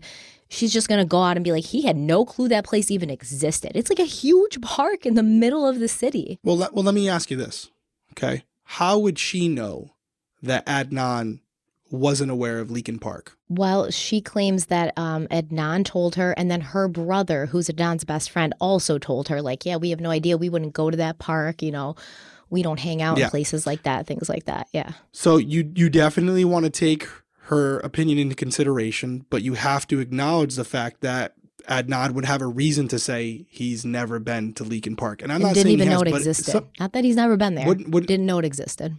Didn't know it existed. Yeah. That we don't have to go too far down this path, but it does pose another question as well. Because if we're to believe that Adnan and Hay were sexually active, which we do, I think we do, right? Where were they having sex? It wasn't at Hay's house. It wasn't at Adnan's. So I'm assuming it was in vehicles. Vehicles, parking lots, things like that, it sounded like, yeah. Yeah, where were they parking? Where were they parking? So I would, this park would be a potential spot, but I'll also say I'm sure there were a lot of other spots they could go to and hide for, however long they were there. But this park would be a potential spot because it's 100%. Very isolated and it's big. So even if people are in that park, it's very likely you can find a spot where nobody's going to walk past you for an hour. That's right. Yeah. The detectives went to speak to Yasser Ali. This is the person that the anonymous caller had mentioned being Adnan's friend. And Yasser was Adnan's friend. He knew him for a while, and he attended the same mosque as Adnan and his family. And apparently, according to Rabia, Yasser considered himself to be Adnan's best friend until her little brother Syed showed up and took over that spot. However, when Yasser talked to the police, he made it sound like it was someone else who had come between himself and Adnan. He said that when Adnan had started dating Hay, they stopped talking as much, but he didn't think Adnan would hurt Hay or anyone else. Now, when asked where Adnan would hide a car if he'd been involved in Hay's murder, Yasser responded in the woods or possibly Centennial Lake or the harbor, which kind of did match what the anonymous caller said that Yasser would say. But we do have to mention, even though we haven't gotten that far, Hay's vehicle was not found in a lake or a harbor or anything like that. On February 18, 1999, the Baltimore police filed an application to subpoena AT&T Wireless for call records and 13 cell site locations for Adnan's phone on January 13, 1999. 34 calls had been made that day, but one person had been called 6 times, and that was a young woman named Jen Pusateri. Now, Jen knew Adnan, vaguely, but she was very close friends with another person named Jay Wilds, who turned out to be Stephanie McPherson's boyfriend. Jen and Jay had known each other since they were kids. They'd been in the same class at Woodlawn High School, and they had both graduated the previous year in 1999. Jen was a freshman at the University of Maryland, Baltimore County, and she was studying biochemistry, and she'd also pledged a sorority. Jay wasn't doing as well since graduation. He was working, I believe, at an adult video store, and he was selling drugs, but he and Jen still talked or hung out every single day. According to Adnan, he and Jay were not friends. They knew each other through Stephanie, and all they ever did together was meet up and smoke weed that usually Jay wouldn't even charge Adnan for. Now, Jen Pusateri was the witness who would initially lead police to Jay Wilds, claiming he had told her that Adnan had killed Hae Min Lee. Yeah, now we're getting into the good stuff. Jay, he's a huge part of this case. As you guys will find out, a lot of you don't know this case. Apparently, you guys keep telling me in the comments you're not going to let it go. Jay is a huge part of this investigation.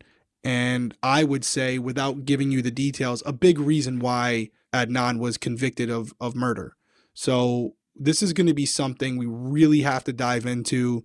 And from just the research I've done, when you look at it, two different sides have two different opinions on Jay, and they're vastly different. So you're going to have to make your own conclusion and decide what you think about Jay and what he has to say. But I'm assuming, just looking at the script you have here, we have a lot to talk about when it comes to Jay Wilds. So listen, next week's going to be a long, detail-packed episode, because we're going to take Jen's statement of what happened that night, and then we're going to take Jay's statements of what happened that night, because he had 3 police interviews, and then he testified at 2 trials, and not once did he tell the same story.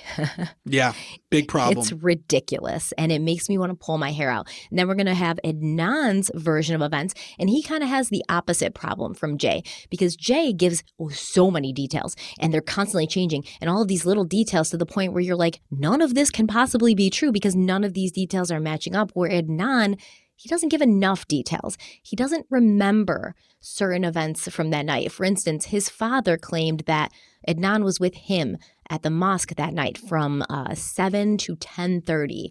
And that doesn't make sense because there's phone calls being made from Adnan's phone around 9 o'clock to his friends that Jay didn't know. So we know that Adnan had his cell phone at this time, but he wouldn't have been at mosque because he wouldn't be able to have his cell phone on. Yeah, wouldn't be on the phone. And making phone calls. So that's not true.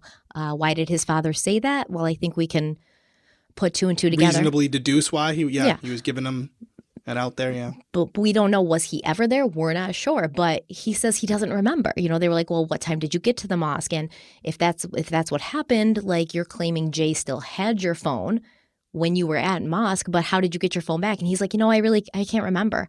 And that's the big thing with Adnan, where it's not enough details, so you can't pin him down. And with Jay, it's too many details, so you're overwhelmed.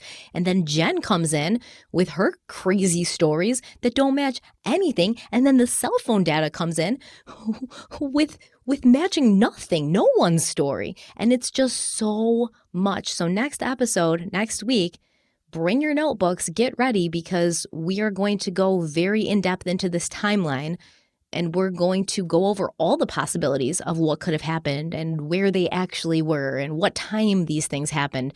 I'm excited for it because it's been driving me crazy for a week. I've been looking at this timeline and making notes and outlines for a week, and I still can't pin it down. So I'm really excited to kind of bounce it off Derek and then to get your guys' opinions in the comments. Yeah, I love that stuff. I love it. Question, and you may not even know if you're going to go there yet. Do we have more to cover on Don as we go forward, or is that basically what's out there for him? There's basically nothing more to cover about Don. He kind of faded off. And then recently when the HBO miniseries came out, he was like, listen, I've been in bad health, like basically since a year after this happened.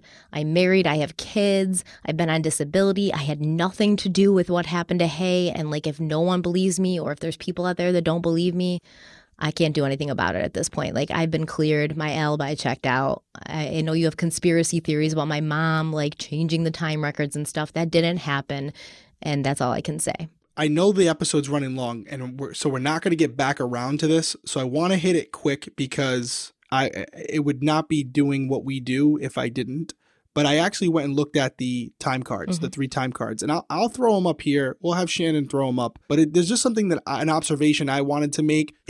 I looked at it pretty quickly, maybe about an hour. But there's basically 3 time cards that they have out there, and the ones that I wrote down. They have the Owings-Mills time card from the week of January 9th. They have the Owings-Mills time card from the week of the 16th. And then they have this other time card from Hunt Valley for the week of the 16th because he did the different place. I want you guys to go research it. The time cards are widely available on there. I had a time card when I used to work at this place, Ann and Hope, in Cumberland, where it was one of my first jobs. But something that was similar to Lens Crafters was you have this adjusted time and you have the actual time.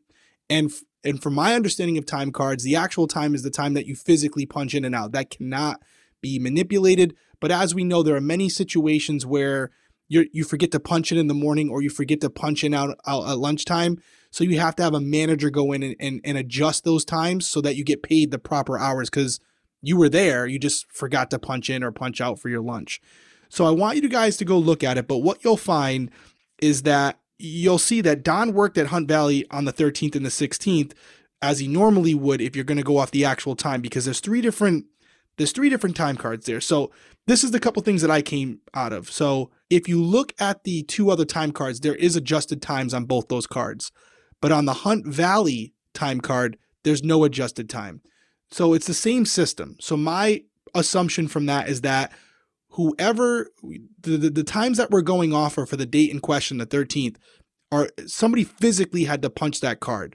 There was no time adjusted later by his mom or anyone else for that matter. And so what you get down to, you'll see, I think it's 9:02 a.m., the time he punched in the morning, and then he punched out, I have it right here, he punched out at like 1:10 p.m. and then punched back in from lunch at 1:42 p.m. and then he punched out for the night at 6 p.m. So the reason I bring that up, and this may not satisfy a lot of people, for me, we're talking about another person who would have physically had to punch him in and punch him out on that day in question to give him his alibi. It wasn't something who went and punched in these times later.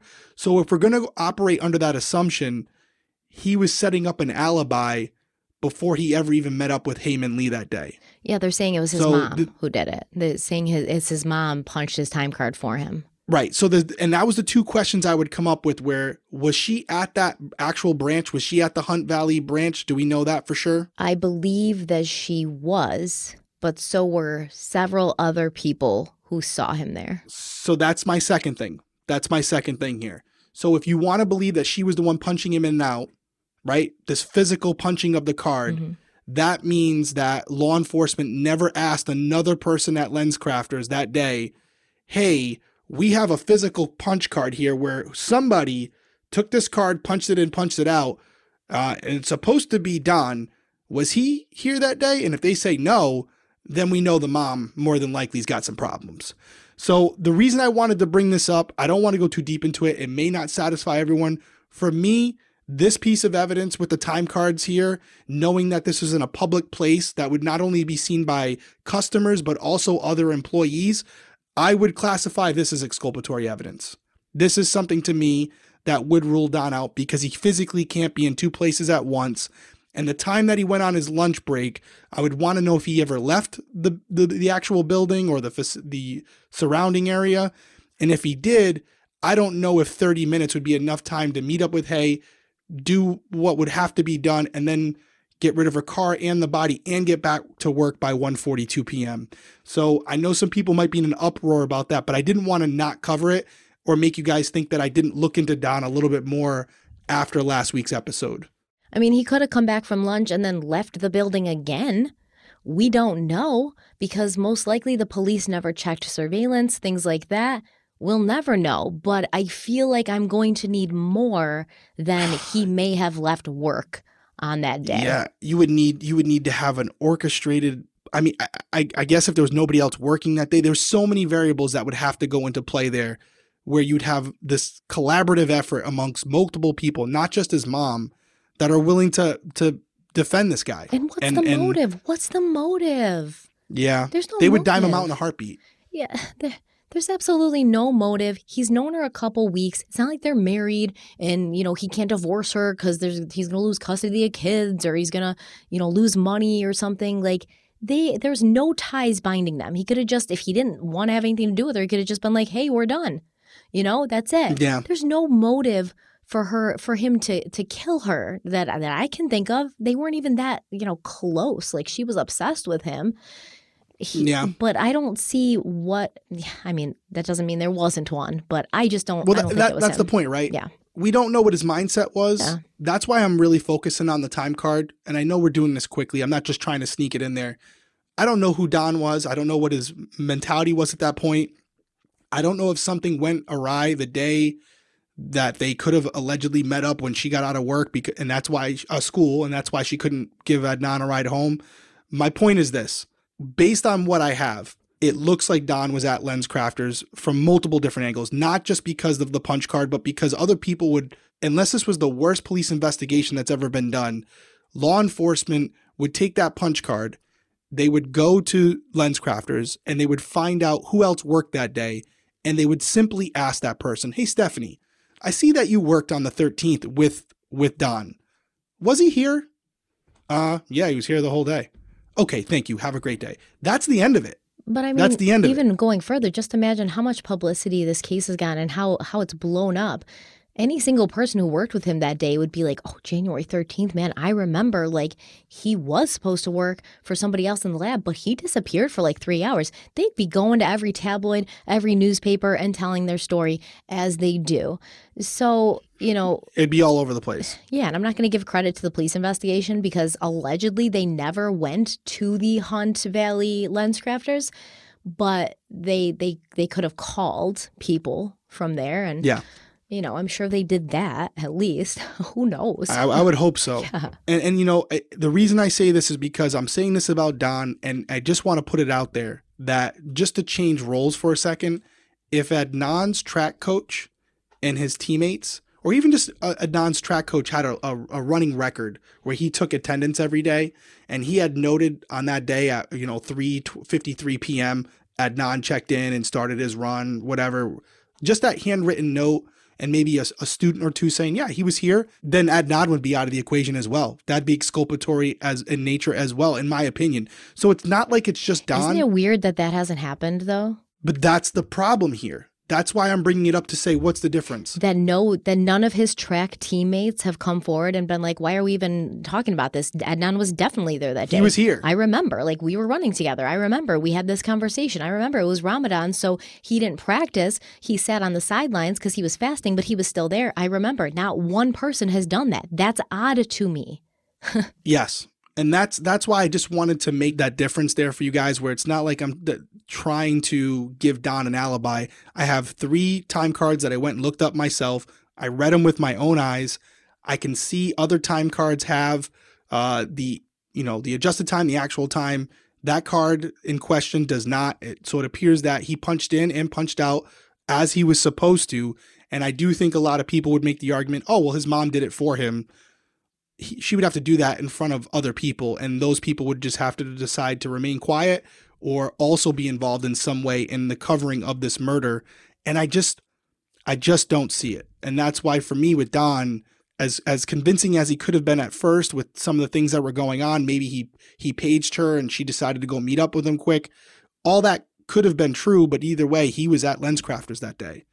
So I don't see him as a viable suspect. And I just didn't want to And go they did pull too far down his the road. phone records, right? And as far as I know, he did not page her that day. I'm sure if he had paged her that day, the police would have been like, hey, you paged her like around 2:00, right when she said she couldn't give Adnan a ride home. Like, what's going on? So they got his cell phone records. And another weird thing is, allegedly, Adnan never tried to reach Hay after he knew she was missing. So when the police called him that day and they were like, hey, have you seen her? And he was like, no, she was supposed to give me a ride home, but she didn't. He did not attempt to call her and see where she was or to see if she was okay. I do think that's interesting. Or try to page her.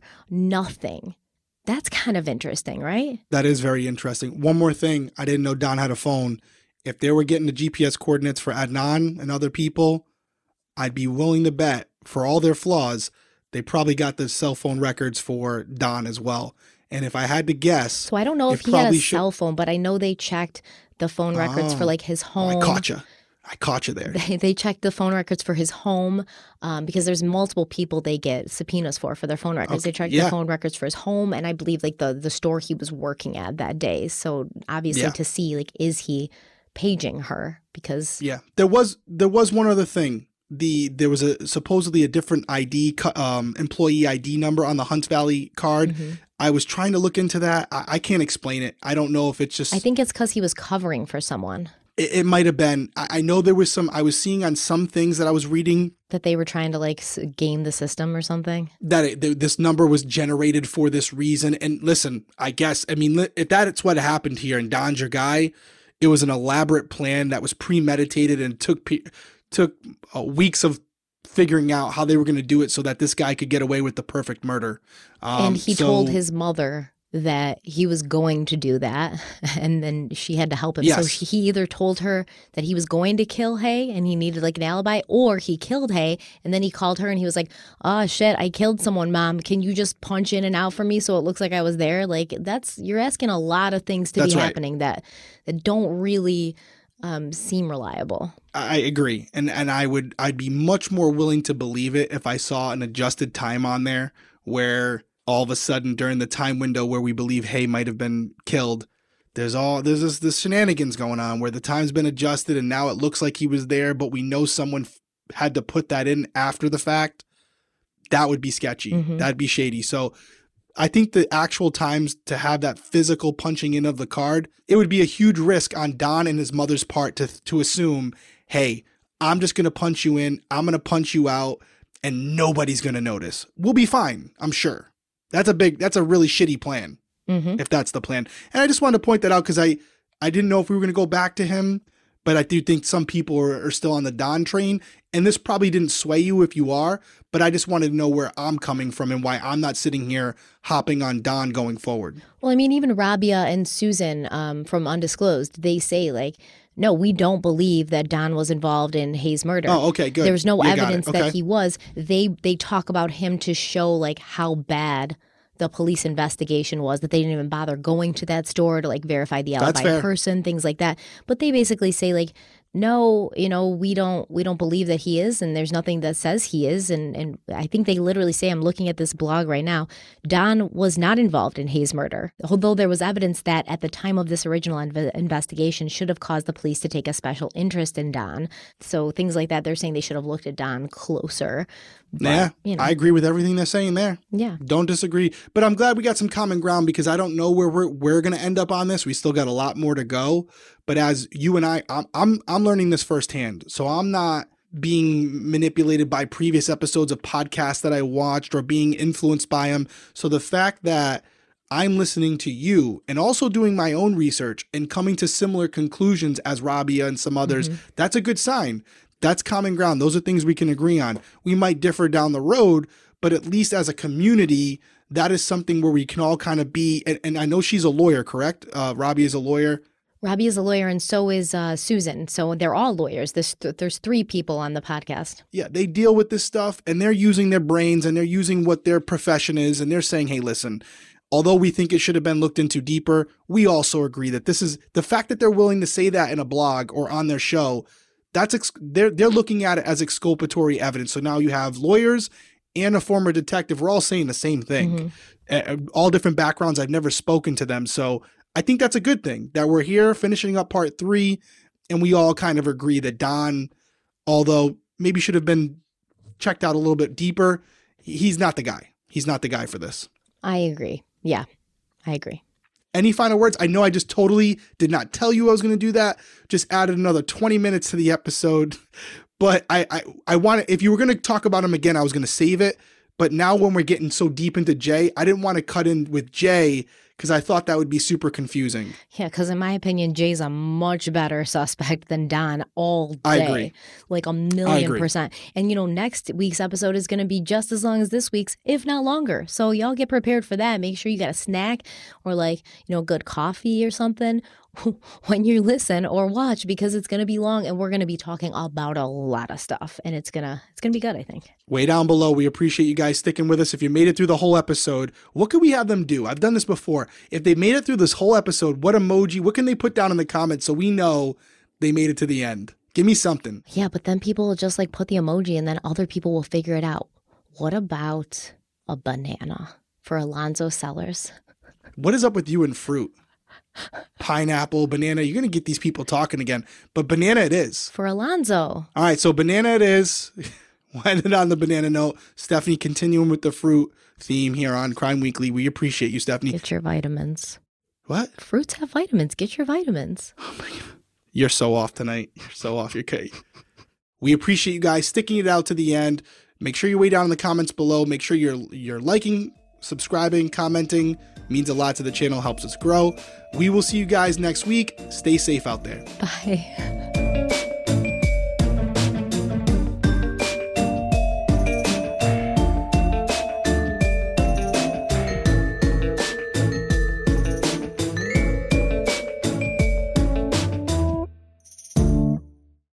Selling a little or a lot, Shopify helps you do your thing, however you cha-ching. Shopify is the global commerce platform that helps you sell at every stage of your business. From the launch your online shop stage to the first real life store stage, all the way to did we just hit 1 million orders stage? Shopify's there to help you grow. Whether you're selling scented soap or offering outdoor outfits, Shopify helps you sell everywhere. From their all-in-one e-commerce platform to their in-person POS system, wherever and whatever you're selling, Shopify's got you covered. Shopify helps you turn browsers into buyers with the internet's best converting checkout, 36% better on average compared to other leading commerce platforms. And sell more with less effort thanks to Shopify Magic, your AI-powered all-star. Shopify powers 10% of all e-commerce in the US, and Shopify's the global force behind Allbirds, Rothy's, and Brooklinen, and millions of other entrepreneurs of every size across 175 countries. Plus, Shopify's award-winning help is there to support your success every step of the way. Because businesses that grow with Shopify. Sign up for a $1 per month trial period at shopify.com/audioboom, all lowercase. Go to shopify.com/audioboom now to grow your business no matter what stage you're in. Shopify.com/audioboom.